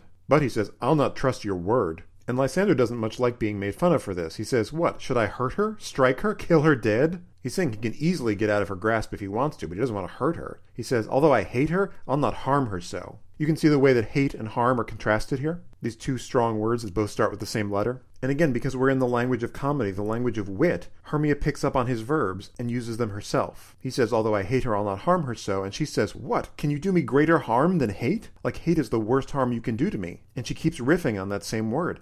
Hate me? Wherefore? In other words, why? Or more specifically, for what reason do you hate me? Oh me, what news, my love? Not news like, was there a bus crash in Passaic, but what new things, what changes have happened? You might almost say transformations. She says, "Am not I Hermia? Are not you Lysander?" And again, this dovetails just perfectly with that idea of love as a transformation. And not just love, but the way love changes as a transformation. To her, Hermia and Lysander are two things that are just automatically in love. So they would have to not be Hermia and not be Lysander to fall out of love. Though, of course, people fall out of love all the time, but it's that shocking to her that they must have transformed in some way for him not to love her anymore. She says, "I am as fair now as I was erewhile." I'm as fair. In other words, I'm as beautiful now as I was erewhile, meaning just a little while ago. Just when we went to sleep. And now all of a sudden we're awake and things have changed.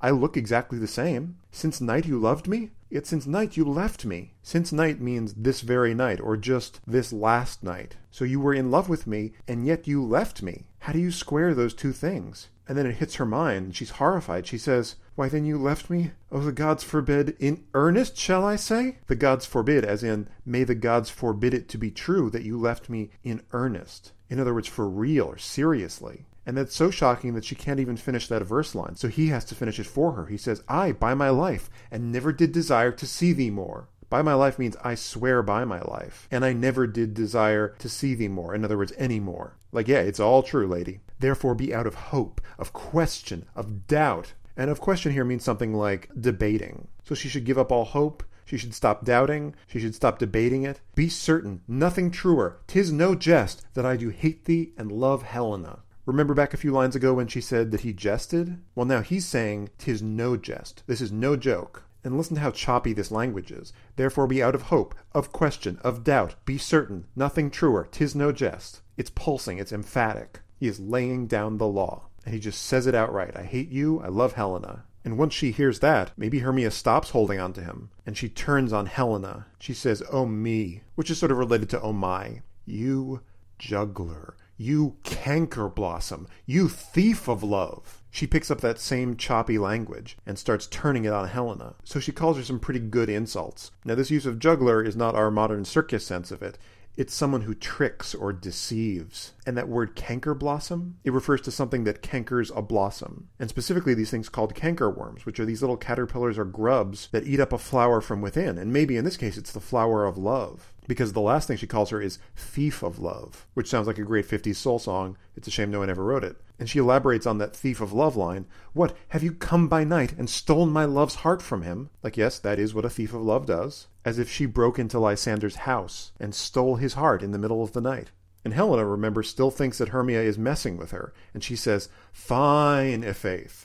Fine as in nice, real nice. That's awesome. Yeah, just keep going on. Ifaith is short for, I swear by my good faith. It's kind of a light oath. Have you no modesty, no maiden shame, no touch of bashfulness? Here's that choppy language, that list making again. She's echoing her. She says, don't you have any modesty? Modesty as in like moderation or appropriate behavior. No maiden shame. There's that word maiden again, which literally means virgin, but here it refers to like the proper behavior of a young woman. None of the shame that's appropriate for a virgin. No touch of bashfulness? Not bashfulness like Bambi or something, but it's the ability to be embarrassed. Sometimes you'll hear the modern word abashed. It's that same idea. You can't even be embarrassed by what you're doing right now? What, will you tear impatient answers from my gentle tongue? It's an incredibly active verb, tearing them from her tongue. Basically eliciting them, but against her will. And the contrast here is of those adjectives impatient and gentle. She thinks that Hermia is trying to get her to lose her cool. So she says, I have a gentle tongue, I'm well behaved, but you're trying to get me to talk impatiently. And that is just it for Helena. She won't stand for that. She says, fie, fie, you counterfeit, you puppet, you.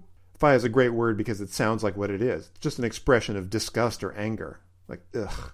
And she calls her a counterfeit. Sort of like we'd speak about a counterfeit bill. The sense is of a pretender or some kind of like false imitator, someone who's pretending to be what they're not. And finally she pulls out the big guns. She calls her a puppet, which here isn't like Ernie and Bert or something.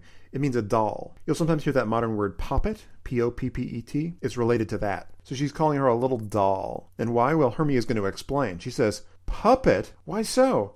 Like, why would you call me that? And then she gets why she's calling her a puppet. She says, aye, that way goes the game. We're going to play like that, are we? Now I perceive that she hath made compare between our statures. Oh. Made compare means like make a comparison between our statures, which means heights. Because what we'll learn is that Hermia is short and Helena is tall. Another important thing if you're casting them. I've seen some productions that really pushed it. It was like Helena was 5'7" and Hermia was 5'6". And I don't know if that quite cuts it. So they just put Helena in like tall shoes or something.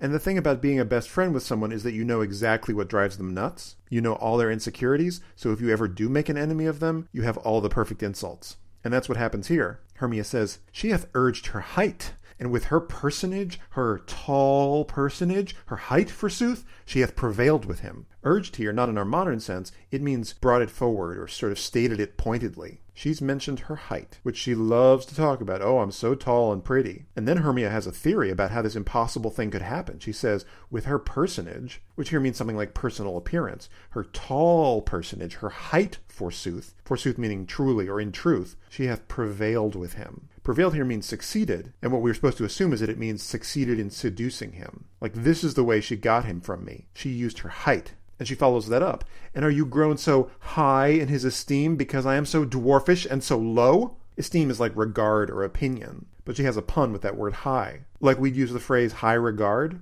It's that same idea. Because I am so dwarfish and so low. She's insulting herself. People are good at that in this play. You're implying I'm some kind of dwarf? She goes the full Joe Pesci on her. And she says, how low am I, thou painted maypole? That's a pretty good insult though, right? So remember that May Day and Midsummer stuff we talked about before? Well, the maypole is right at the center of that, literally. It's a pole you would dance around on May Day as part of these rituals. Sometimes they would even use them on Midsummer, because remember, Shakespeare kind of conflates the two a little bit. And she calls her a painted maypole, because maypoles were often painted these bright colors to make them stand out. There's also a hint here. When you say painted, it often refers to someone who wears too much makeup, and in particular to a prostitute. So she gets a little jab in at her. Like, you calling me short? Well, I'm going to call you a tall whorepole. And she starts poking her. Maybe in production, she pokes her literally. She says, speak. How low am I? Yeah, tell me how low I am. You see that refrain of how low am I? She keeps bringing it up again and again. She says, I am not yet so low, but that my nails can reach unto thine eyes. Yeah, I'm not so short that my nails can't reach your eyes to scratch them out. And maybe she straight up lunges at her at this point, like earrings off. And remember, Helena is the victim in her mind. So she says, I pray you, though you mock me, gentlemen, let her not hurt me. So she doesn't fight Hermia. She appeals right to the boys. Because remember, now they're on her team. I pray you, in other words, I ask you or I beg you, though you mock me, even though you're making fun of me with this love stuff, let her not hurt me. Don't let her hurt me. Protect me. I'm just a poor little girl. She says, I was never cursed. I have no gift at all in shrewishness. Now, this word cursed isn't in our modern sense of like being under a curse. It means bad-tempered or always fighting with other people. And it's usually associated with this other word, shrewish or shrewd. She says, I have no gift at all in shrewishness, which means like aggressiveness or attacking. And it's especially used about women. It comes from that tiny little animal, which is known for being really vicious and angry. You may have heard this play, The Taming of the Shrew. She says, I am a right maid for my cowardice. Right here doesn't mean correct. It means typical or normal. Like, I'm just a typical young girl. There's that word maid again. For my cowardice. For here means in terms of. Like, you know how we innocent girls are. We're cowards. So what she's implying is, unlike Hermia, she's just a nice lady. She says, let her not strike me, which is an echo of that one before, let her not hurt me. Now it's, let her not strike me. And she keeps the appeal up. She says, you perhaps may think, because she is something lower than myself, that I can match her. I think she's starting to enjoy this a little bit. I think she's starting to enjoy their attention. I think she's starting to enjoy winning. So she says, innocent as you please, maybe you think because she's something lower, something meaning somewhat or slightly lower, in other words, shorter than I am, that I can match her. Like, I'm not as strong or as angry as she is. Don't be fooled by her height. And that makes Hermia lose it even more. She says, lower? Hark again! Hark means listen, or did you hear that? Like, she's doing it again. You're letting her get away with this? And Helena keeps up this innocent act. She says, good Hermia, do not be so bitter with me. I evermore did love you, Hermia. Did ever keep your counsels, never wronged you, save that, in love unto Demetrius, I told him of your stealth unto this wood. I evermore did love you. Evermore means always or constantly. Like, I always loved you. Did ever keep your counsels. Counsels are secrets or private matters. Never wronged you. But as soon as she says, I always kept your counsels and never wronged you, it occurs to her, actually there was that one time that she didn't, which is that in love unto Demetrius, in other words, out of her love for Demetrius, she told him of your stealth into this woods. Stealth here means her stealing away. You can see the word steal in the middle of stealth. We just pronounce it a little differently. So I was always a great friend to you, except earlier today when I totally screwed you over. And this is real news to Hermia, and probably makes her even more furious. And she keeps explaining. She says, he followed you. For love I followed him. So you can see the trail there.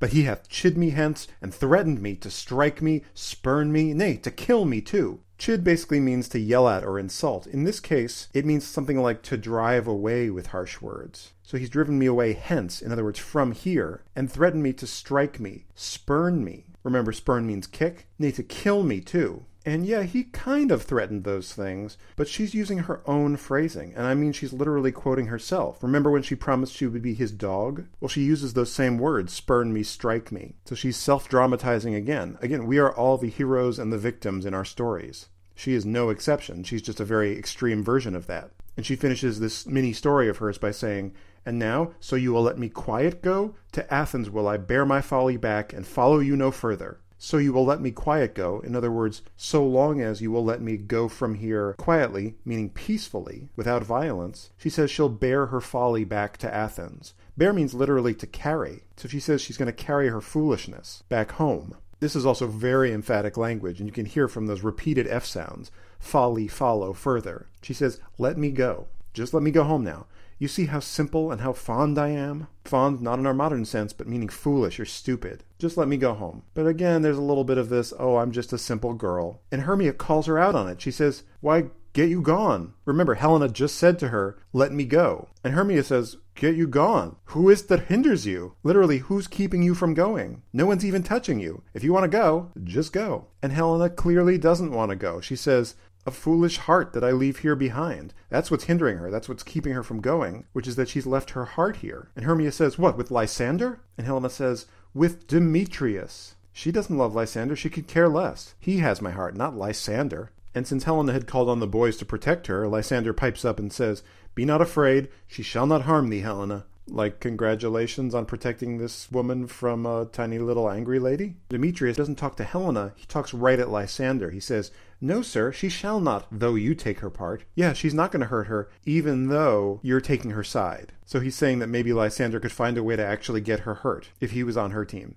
And Helena appeals to the boys again. She says, "Oh, when she is angry, she is keen and shrewd." There's that word shrewd or shrewish again. And keen here means cutting, literally like a sharp blade. And shrewd, remember, means angry or aggressive or bad-tempered. She says, "She was a vixen when she went to school, and though she be but little, she is fierce." We sometimes use vixen in the same way. It literally means a female fox, but in this time it refers to someone who's belligerent or quarrelsome, like an angry mother fox, maybe. And she's pulling on those childhood insecurities again. She says, "When we went to school, she was a vixen, and though she be but little," but here means only, so even though she's only a little woman, she is fierce. And because Helena knows exactly what Hermia's insecurities are, it is just driving her crazy. She says, "Little again! Nothing but low and little?" Like, I can't believe you're using these words again. And now she appeals to the boys herself. She says, "Why will you suffer her to flout me thus?" We use suffer in a different way. Here it means like allow or permit her to flout me thus. Flout means to insult or abuse, but it's a great sounding word too. She says, "Let me come to her." Like, just let me fight her already. But they're not having it. Lysander says,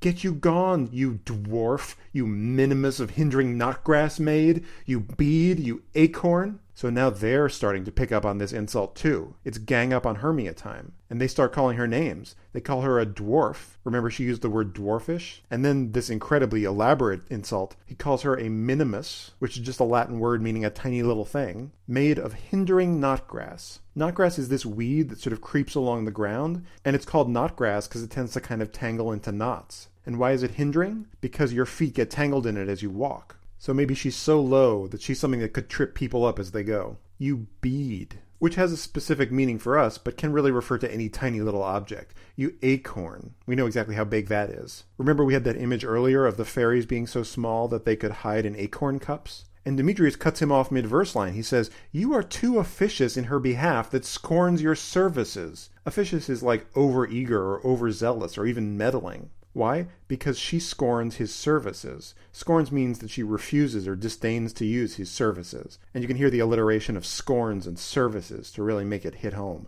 He says, "Let her alone." In other words, leave her alone. "Speak not of Helena. Take not her part." As in, don't take her side. And you can hear these half-line edicts. "Let her alone. Speak not of Helena. Take not her part." Short and to the point. And why shouldn't he take her part? He explains, "For if thou dost intend never so little show of love to her, thou shalt abye it." So if you intend never so little show, like even the smallest show of love to her, thou shalt abye it. You're going to pay for it. And now Lysander cuts him off midline. He says, "Now she holds me not. Like I got rid of that lady who was holding on to me. Make me pay." He says, "Now follow, if thou darest, to try whose right of thine or mine is most in Helena." So if you dare, follow me and we'll try who's right. Try here means to test, or specifically decide by combat, of thine or mine. So between your right to love her and my right to love her, let's test who has the most right to her, basically. And Demetrius picks right up on his word choice of follow. He says, "I'm not going to follow you." Follow? Nay, I'll go with thee, cheek by jowl. So I'm not going to follow you in anything. We're going to go together to fight. And then there's this very specific image of that. He says, cheek by jowl. Jowl means jaw, or even just cheek. So we'll be perfectly lined up, so neither of us is leading or following. And they run off to fight. And they leave the girls all alone. And Helena, still being something of a coward, and still playing the innocent, doesn't like the odds here. Hermia turns on her and says, "You, mistress, all this coil is long of you." Coil, like the term mortal coil in Hamlet, not a spring. It means like a disturbance or an uproar. All this craziness is long of you, literally belongs to you. So it's your fault. It's because of you. You're the one who caused all this nonsense. And Helena starts to leave. She's feeling a little threatened now, but Hermia says, "Nay, go not back." And Helena jumps right on that line. She says, "I will not trust you, nor longer stay in your cursed company." I'm not going to stay any longer in your cursed company. We just heard that word, which means argumentative or fighting or aggressive. And you get those strong, hard K sounds, in this case they're C's, of cursed company. And the way she gets out of this scene is with a rhyming couplet. She says, "Your hands than mine are quicker for a fray." The word order is all over the place. Basically, your hands are quicker for a fray than mine are. A fray is a fight. So you may have quicker fighting hands than I do, but my legs are longer, though, to run away. Well, that's an advantage of being tall, having longer legs. And she busts it out of there. She's like, I'm not fighting. She knows Hermia is tough. And Hermia is just sort of left on stage. She says, I am amazed and know not what to say. Amazed is sort of like bewildered or even frozen solid, like someone who's stuck in a maze. Like that is not what she expected. And there's that cool little hangover effect that you get with the third rhyme in a row, fray, away, and then she says, say. Because you're only expecting 2 rhymes and you get a third. But she evidently gets over her amazement and she runs off too. And the effect of this is that you have a totally unrhymed scene that ends with a bunch of rhymes. It's a way of tying up this very long sequence, like by far the longest sequence in the play, using rhyme, and it gives you this feeling of cumulative insanity. And this scene, by the way, is usually very physical. There's often like people being thrown around and picked up. So in production, it's even crazier than it is just listening to the words. This is often a scene that gets something like exit applause. If it's especially well done, it's almost like a string quartet, this scene. There's incredible group virtuosity involved to bring it off. So after all this happens, after this long sequence, remember that Oberon and Puck are still on the stage? Yeah, they're just hanging out invisible in the back. And they come forward, having witnessed all this insanity, and Oberon turns to Puck and says, This is thy negligence. You screwed this up.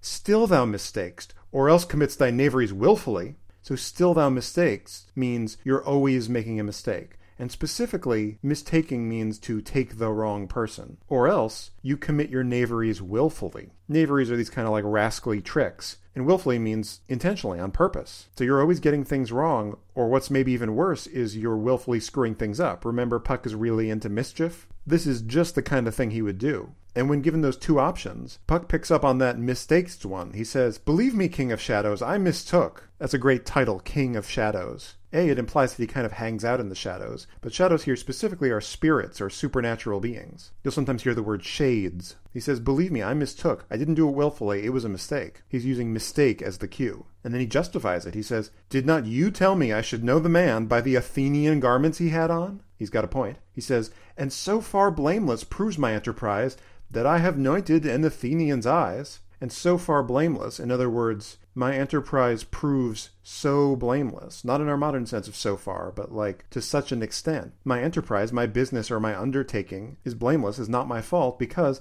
I have anointed an Athenian's eyes. Anointed here is short for anointed, which means to put the liquid on. Like I put it on an Athenian, you wanted an Athenian. And he gets so worked up here that rhyme comes back. It's been gone for a few lines. And then he echoes that so far line again. He says, And so far am I glad it so did sort. As this there jangling, I esteem a sport. So A, it's not my fault, but B, I'm glad it sorted this way. Sort means to happen. And you get another so there's a real echoing happening throughout this passage. I'm actually glad it turned out this way. Why?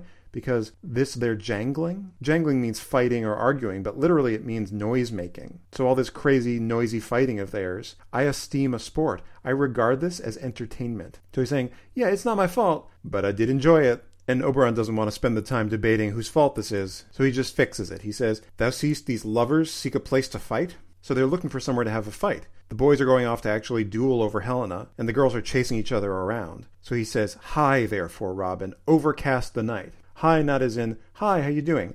Hi means to hurry. So because they're looking for a place to fight, Puck has to hurry before they start fighting. He says, overcast the night, meaning cover it with clouds or fog. The starry welkin cover thou anon with drooping fog as black as Acheron, and lead these testy rivals so astray as one come not within another's way. The starry welkin? Welkin is a really archaic way to say sky. So cover the starry sky anon, meaning very soon, with drooping fog. Why is the fog drooping? Because it's literally falling down. As black as Acheron. Acheron is one of the 5 rivers of the Greek underworld, but it may just refer to the underworld or hell itself. He wants the fog to be as dark as that. You also get some more cool internal rhyme here, black and Acheron. So once it's all foggy and no one can see where they're going, he says, and lead these testy rivals. Testy meaning irritable or short-tempered. Lead them so astray as one come not within another's way. This is good news for Puck, of course, because this is what he does. Remember the first time we saw him? He and the fairy were talking about how he liked to mislead night wanderers?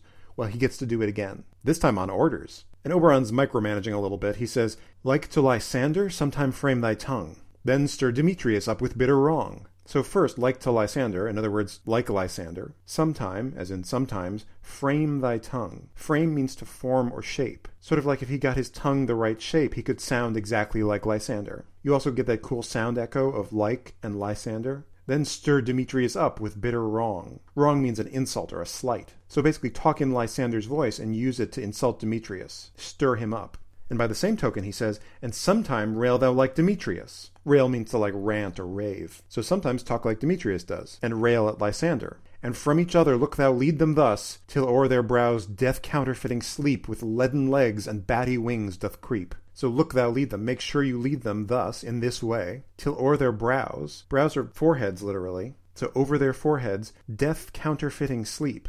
It's a beautiful phrase. It really gets to it. Counterfeiting means imitating or pretending to be. So sleep is an imitator of death. We just happen to wake up from it. With leaden legs and batty wings doth creep. Again, another beautiful image. Leaden legs, meaning heavy, but specifically drowsy or slow. And batty wings, having wings like a bat. So it's a very specific image of what sleep is. It's death counterfeiting. It has heavy lead legs, and it has the wings of a bat. You could almost draw a creature based on this image. You also get some cool sounds in here. Look thou lead them, leaden legs, all those L's. It sort of stretches it out a little bit. You start to hear the sleep and the dream in the language. And remember, one of the things about this magic love potion is that it doesn't let you fall asleep. So Puck actually has to get them to fall asleep magically before they can get the antidote. And that's exactly what Oberon's going to order him. He says, then crush this herb into Lysander's eye, whose liquor hath this virtuous property, to take from thence all error with his might, and make his eyeballs roll with wonted sight. So he takes out another flower, another plant, which is the antidote, whose liquor, he says, liquor meaning juice, it hath this virtuous property. Not virtuous like morally virtuous, it means powerful or strong. And what property is it? To take from thence, to take from his eye, all error with his might. His might means the power of the juice of this other flower. And what does it do? It makes his eyeballs roll with wonted sight. It's a kind of bizarre image, but it just means look, because when you look around, your eyeballs roll in your head.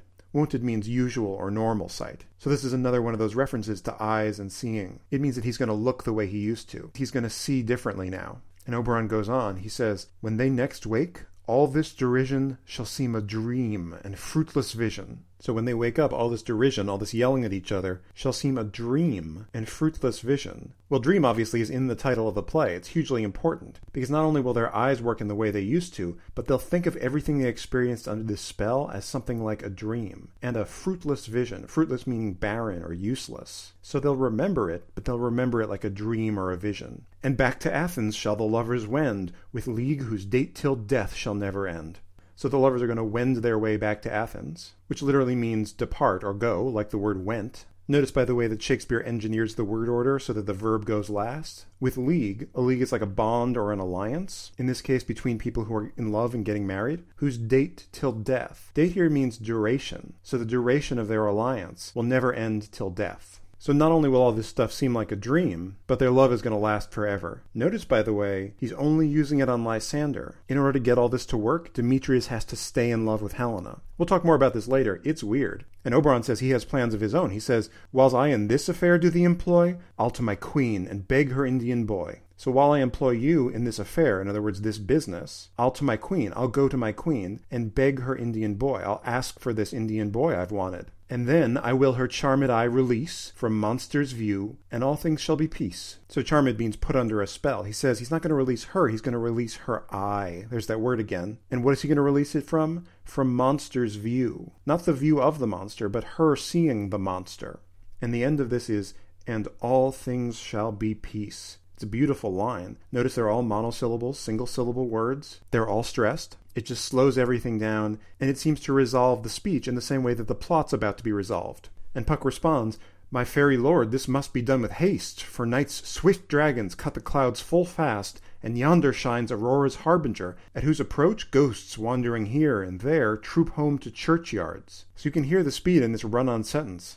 He says this must be done with haste. It has to be done fast. For night's swift dragons cut the clouds full fast. It's a beautiful image. The swift dragons of night. Supposedly the goddess of night pulled the night across the sky with a chariot led by dragons. It's a cool image. So the dragons of night, he says, they're cutting the clouds full fast. Full means very fast, but it's very poetical language. You get two alliterations in a row. Cut clouds full fast. And yonder shines Aurora's harbinger. Who is Aurora? Aurora is either the dawn or she's the goddess of the dawn. And he says he sees Aurora's harbinger. A harbinger is a herald, or it's someone who goes before you, maybe to send a message. It could be a reference to the morning star, in other words Venus, that appears just before sunrise. So I see the morning star over there. We better get going. At whose approach, ghosts wandering here and there troop home to churchyards. So at the approach of that harbinger, or maybe of the dawn itself, ghosts wandering here and there. So all the dead people's ghosts that have been wandering around the land at night troop home to churchyards. Troop is a military word. It means to march in their troops. So they're out on patrol, and now they're going home to their churchyards. In other words, to the cemeteries. He says,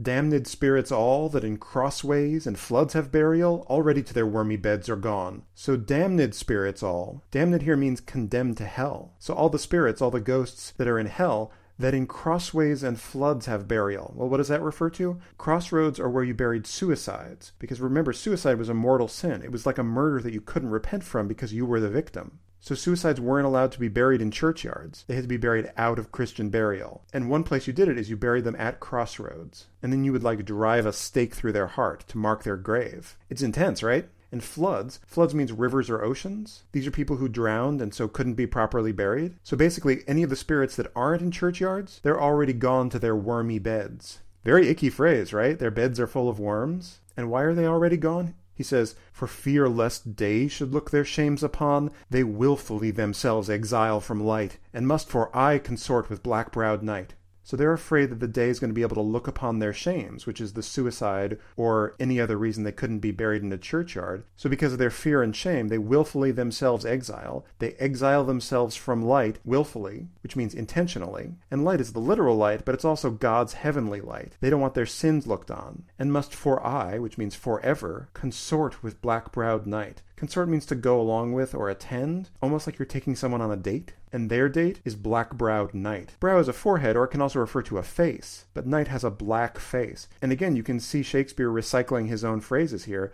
Black-browed night is also in Romeo and Juliet. So we don't quite know which one came first, but they were probably written around the same time because he was using his greatest hits. So that was an awfully long message to say we have to hurry up. And Oberon says, but we are spirits of another sort. So Puck says we have to hurry up, but Oberon says, actually, we're of another sort, which means kind or even class or level. Because the ghosts have to go back to bed as soon as the sun comes up, the fairies have a little longer. You also get a little bit of magic from that alliteration of spirits and sort. He says, I with the morning's love have oft made sport, and like a forester the groves may tread, even till the eastern gate, all fiery red, opening on Neptune with fair blessed beams, turns into yellow gold his salt green streams. This is such conscious poetry. You almost get a sense that after all the insanity and the speed of the previous scene with the lovers, the job of this scene is to slow things down a little bit. So how is he different from the ghosts? Oberon says, I with the morning's love have oft made sport. Oft short for often. And made sport means to dally. There's a real sexual connotation here too. I've messed around with the morning's love. The morning maybe as in the goddess of dawn, Aurora. Oberon's sort of implying that he may have fooled around with her a little bit. By the way, in Ovid's Metamorphoses again, Aurora, the goddess of dawn, falls in love with a hunter. So it's not outside the realm of possibility. And he says, like a forester is a forest keeper. It's someone who usually works for the royal person who owns the forest. He says, like a forester, he may tread the groves, in other words, walk in the groves, even till the eastern gate. The eastern gate isn't the literal gate, it's the place in the east where the sun rises. That's why it's fiery red, opening on Neptune. Neptune refers to the sea, or the god of the sea. So maybe the sea is in the east here, with fair blessed beams. Fair meaning beautiful. And you get the alliteration of blessed and beams. So the eastern gate, that rising sun, turns into yellow gold his salt green streams.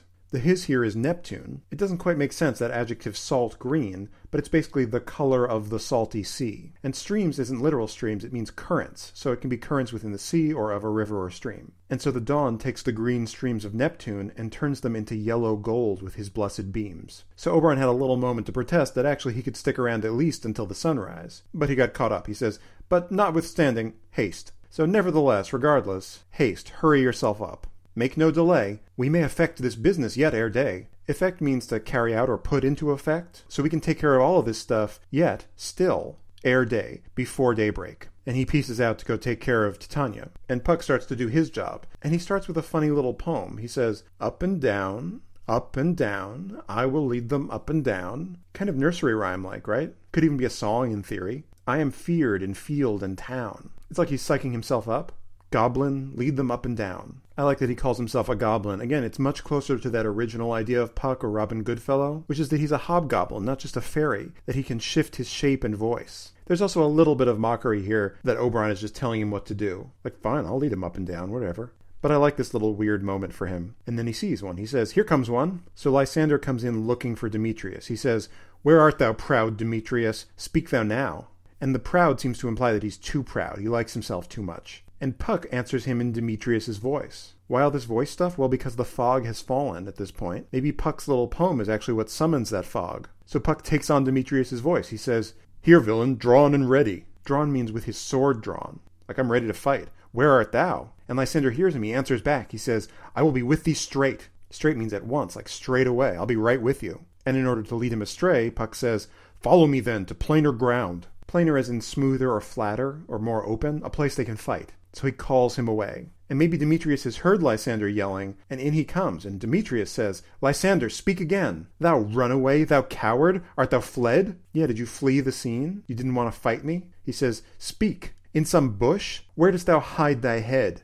Yeah, are you hiding in some bush somewhere? And he uses those double H's to taunt him even further. Hide thy head. And Puck takes that cue of thou coward, and he repeats it. He says, thou coward, art thou bragging to the stars, telling the bushes that thou look'st for wars, and wilt not come? Puck takes on Lysander's voice, and he answers right back to Demetrius. He says, you're acting like a tough guy, but actually you don't want to fight. Are you bragging to the stars? Just talking to the air, telling the bushes that thou look'st for wars. Looks can mean our modern sense of seeks out. It can also mean you expect or you hope for wars, but you won't actually come to fight them. And again, he's still playing Lysander, and he says, come, recreant, come, thou child. A recreant is another word for coward. It's actually from the old French word for surrender, or someone who yields in battle. So it's not just a generic insult, it's specific to what he's saying. And then he calls him a child. He says, I'll whip thee with a rod. This is what you use to punish children, as in spare the rod and spoil the child. I'll beat you with the same stick you use on bad kids. Why? Because he says, he is defiled that draws a sword on thee. Defiled means like polluted or dirty, especially in reputation, because your reputation would be hurt if you attacked a little child. He says it's more appropriate to hit you with a stick than with a sword. That would be bad for my honor. And Demetrius hears Lysander's voice, and he says, yea, art thou there? And Puck keeps using Lysander's voice, and he uses it to draw Demetrius away. He says,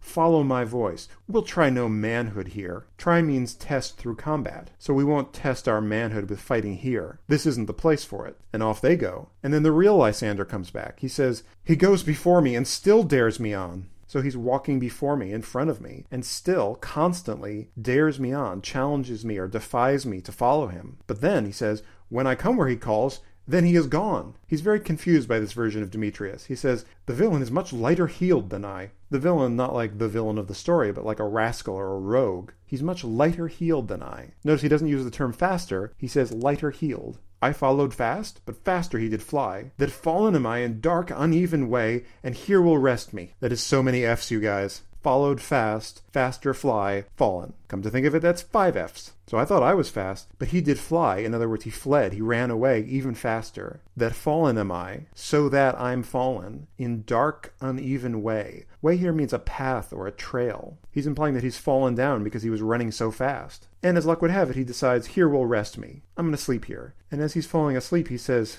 come, thou gentle day, for if but once thou show me thy grey light, I'll find Demetrius, and revenge this spite. He's calling on the day to arrive, because if but once, if just for a second, you show me your grey light, which is that first light of day when the sun's about to rise, which implies that they're in total darkness at this time. But he says, as soon as I get even a little light, I'll find Demetrius and revenge this spite. Spite means like an annoyance or an irritation. Actually, I'd love to see a production try to do this scene in total darkness and still make it clear. And with that, he goes to sleep.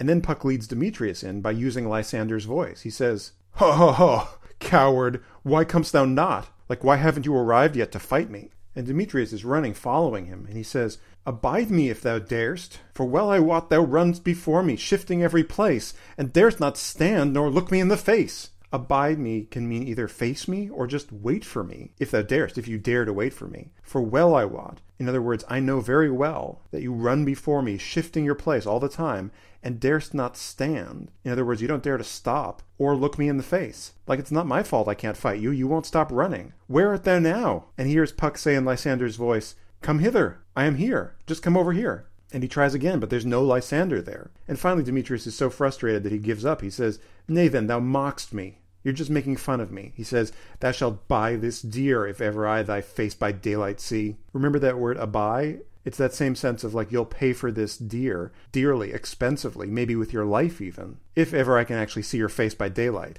Now go thy way. In other words, get out of here. Faintness constraineth me to measure out my length on this cold bed. Faintness meaning exhaustion. Constraineth me. It forces me or compels me to measure out my length. Measure as in like stretch out my length. Lie down on this cold bed. Presumably the ground. But he's got one last tough guy thing to say to him. He says, "By day's approach, look to be visited." And then he immediately falls asleep. Look to means you can expect to be. So as soon as the day gets here, I swear I will beat the crap out of you. So now you have the two guys asleep on the ground. The project's working great, right? You can see the kind of schematic here. One by one, these lovers are being put in the same place and made to fall asleep. Conveniently enough, here's Helena. She comes in and says, "O weary night, O long and tedious night, abate thy hours." So she's been running from Hermia, trying to save herself. And so she starts talking to the night. She says, "O weary night." Not that the night itself is tired, but the night is tiring. It's wearying because it's so long and drawn out. It's so long and tedious, she says. "Abate thy hours." Abate means to shorten or reduce. End already. And now she stops talking to the night. She says, "Shine comforts from the east, that I may back to Athens by daylight from these that my poor company detest." She wants comforts to shine from the east, in other words, where the sunrise comes from. So she'll be comforted by light, so that, she says, I may back to Athens. In other words, I may go back to Athens by daylight from these, away from these people that my poor company detest, that hate being around me. Oh, Helena, ever the masochist. And she ends by saying, "And sleep that sometimes shuts up sorrow's eye, steal me a while from mine own company." So she's talked to the night, she's talked to the dawn, and now she's talking to sleep. Sleep, she's saying, sometimes shuts up sorrow's eye. Shuts up as in closes the eye of sorrow, or the eye of a sad person. She's asking it to steal me a while. In other words, make it take me away from my own company for a little while. Remember she said these people detest my poor company? Now she wants away from her company too. And that's what sleep can give her. And notice another mention of the eye again. In this case, it's sorrow's eye. So now she goes to sleep too. She's under the spell. So that's 3. And Puck looks around and says, "Yet but 3? Come one more." Like, is that still only 3 people? I hope one more shows up. And notice we're back to that fairy meter, almost like the spell has started. He says, 2 of both kinds makes up 4. Like that's 2 boys, 1 girl. I still need 1 girl. And as if on cue, it's Hermia. He says, "Here she comes, cursed and sad." Cursed again meaning bad-tempered or angry. And sad didn't just used to mean upset. Here it usually means serious or sullen. She is in a bad mood. And he has a moment of reflection. He says, "Cupid is a knavish lad, thus to make poor females mad." Knavish lad means like a rascally or mischievous boy. To make poor females, poor women, mad, like crazed. That's not a very nice thing of him to do. And so Hermia's the last one. She says, "Never so weary, never so in woe, bedabbled with the dew and torn with briars, I can no further crawl, no further go." So I've never been so weary. I've never been so in woe, in other words, sad or grieving. I've never been so bedabbled with the dew. It's a great word, bedabbled. It means something like splashed with the dew, but bedabbled is so much more fun to say. And torn with briars, briars again being thorn bushes. So she's wet and she's bloody. She says, "I can no further crawl, no further go." Go as in walk. And why? Because she says, "My legs can keep no pace with my desires." Desires as in what she wants, her intentions. Her legs just won't keep up with them. She can't get the thing she wants because her legs are tired out. And like the rest of them, she says, "Here will I rest me till the break of day. Heaven's shield Lysander if they mean a fray." So heaven's shield, may the heavens, may God protect Lysander if they mean a fray, if they intend to fight. And if you look back over the 2 speeches that the women just gave before they went to sleep, you'll see a somewhat familiar structure, specifically in rhyme. You'll see that A-B-A-B-C-C rhyme, sort of like the last 6 lines of a sonnet. We've seen that earlier in the play, but I think that regularity, that poemishness of it, really gives us a sense of things being wrapped up. So finally, all 4 of them are asleep in the same place. It's time to fix things. And so Puck does the spell. He says, "On the ground, sleep sound." You can hear the meter is suddenly all over the place. That great 2-syllable line, sleep sound, as in soundly or deeply, with the alliteration of sleep and sound. And then he says, "I'll apply to your eye, gentle lover, remedy." That's actually 3 rhymes in a row. It's hard to tell because it doesn't rhyme now, but remedy used to rhyme with apply and I. And remedy here implies something like the antidote, the fix that reverses the spell. And remember, Puck only applies it to Lysander, because Demetrius has to stay in love with Helena, or this doesn't work. And then he keeps talking. He says, when thou wakest, thou takest true delight in the sight of thy former lady's eye. So again, those weird short lines. So when you wake up, you'll be delighted in the sight of thy former lady's eye. Former lady as in previous lover. But it's an exceptionally weird spell. He says you're going to delight in the sight of her eye. Not in the sight of her, but of her eye. Because again, lovers are connected at the eyes. But it's an odd construction. And then he goes back to that fairy meter for a second again. He says, and the country proverb known, that every man should take his own, in your waking shall be shown. So the known country proverb, in other words, the well-known country proverb, that every man should take his own. Take his own means something like marry like the right person for him. I guess there is a country proverb called every man should take his own. In your waking, in other words, when you wake up, shall be shown, will be demonstrated to be true. And he concludes, Jack shall have Jill, naught shall go ill. It's such simple language. They're all single syllables. This will that, this will that. And these names Jack and Jill aren't specific. It's like boy X will have girl Y. Naught shall go ill. Nothing will go badly. Nothing will go wrong. The man shall have his mare again, and all shall be well. Mare is a weird word choice. It's like the wife as a female horse. Petruchio actually says something very similar in The Taming of the Shrew. It seems to kind of reduce women to property, wouldn't you say? Then again, at this time, women were property. It's annoying, it sucks, but women were essentially the wholly owned subsidiary of first their fathers and then their husbands. Unfortunately, there's also that alliteration thing, man and mare. You also get that echo of naught shall go ill and all shall be well, because well and ill are opposites, as are not and all. So finally, everything is resolved. However, as you may have noticed, that is only the end of Act 3, and there are 5 acts in the play. What is going on here? Well, lucky for you, that's something we will touch on extensively in the next episode of Clear Shakespeare Midsummer. I hope you're enjoying the podcast. I hope you'll come back for episode 5. In the meantime, if you like this podcast, please subscribe to it on iTunes. If you really like it, please leave a review, ideally a good one. And if you really, really like it, remember that it takes me a lot of time and effort and money to make this. Please go to clearshakespeare.com/support. And if you could kick in a few bucks to make this podcast possible, I'd really appreciate it. Thanks. Bye.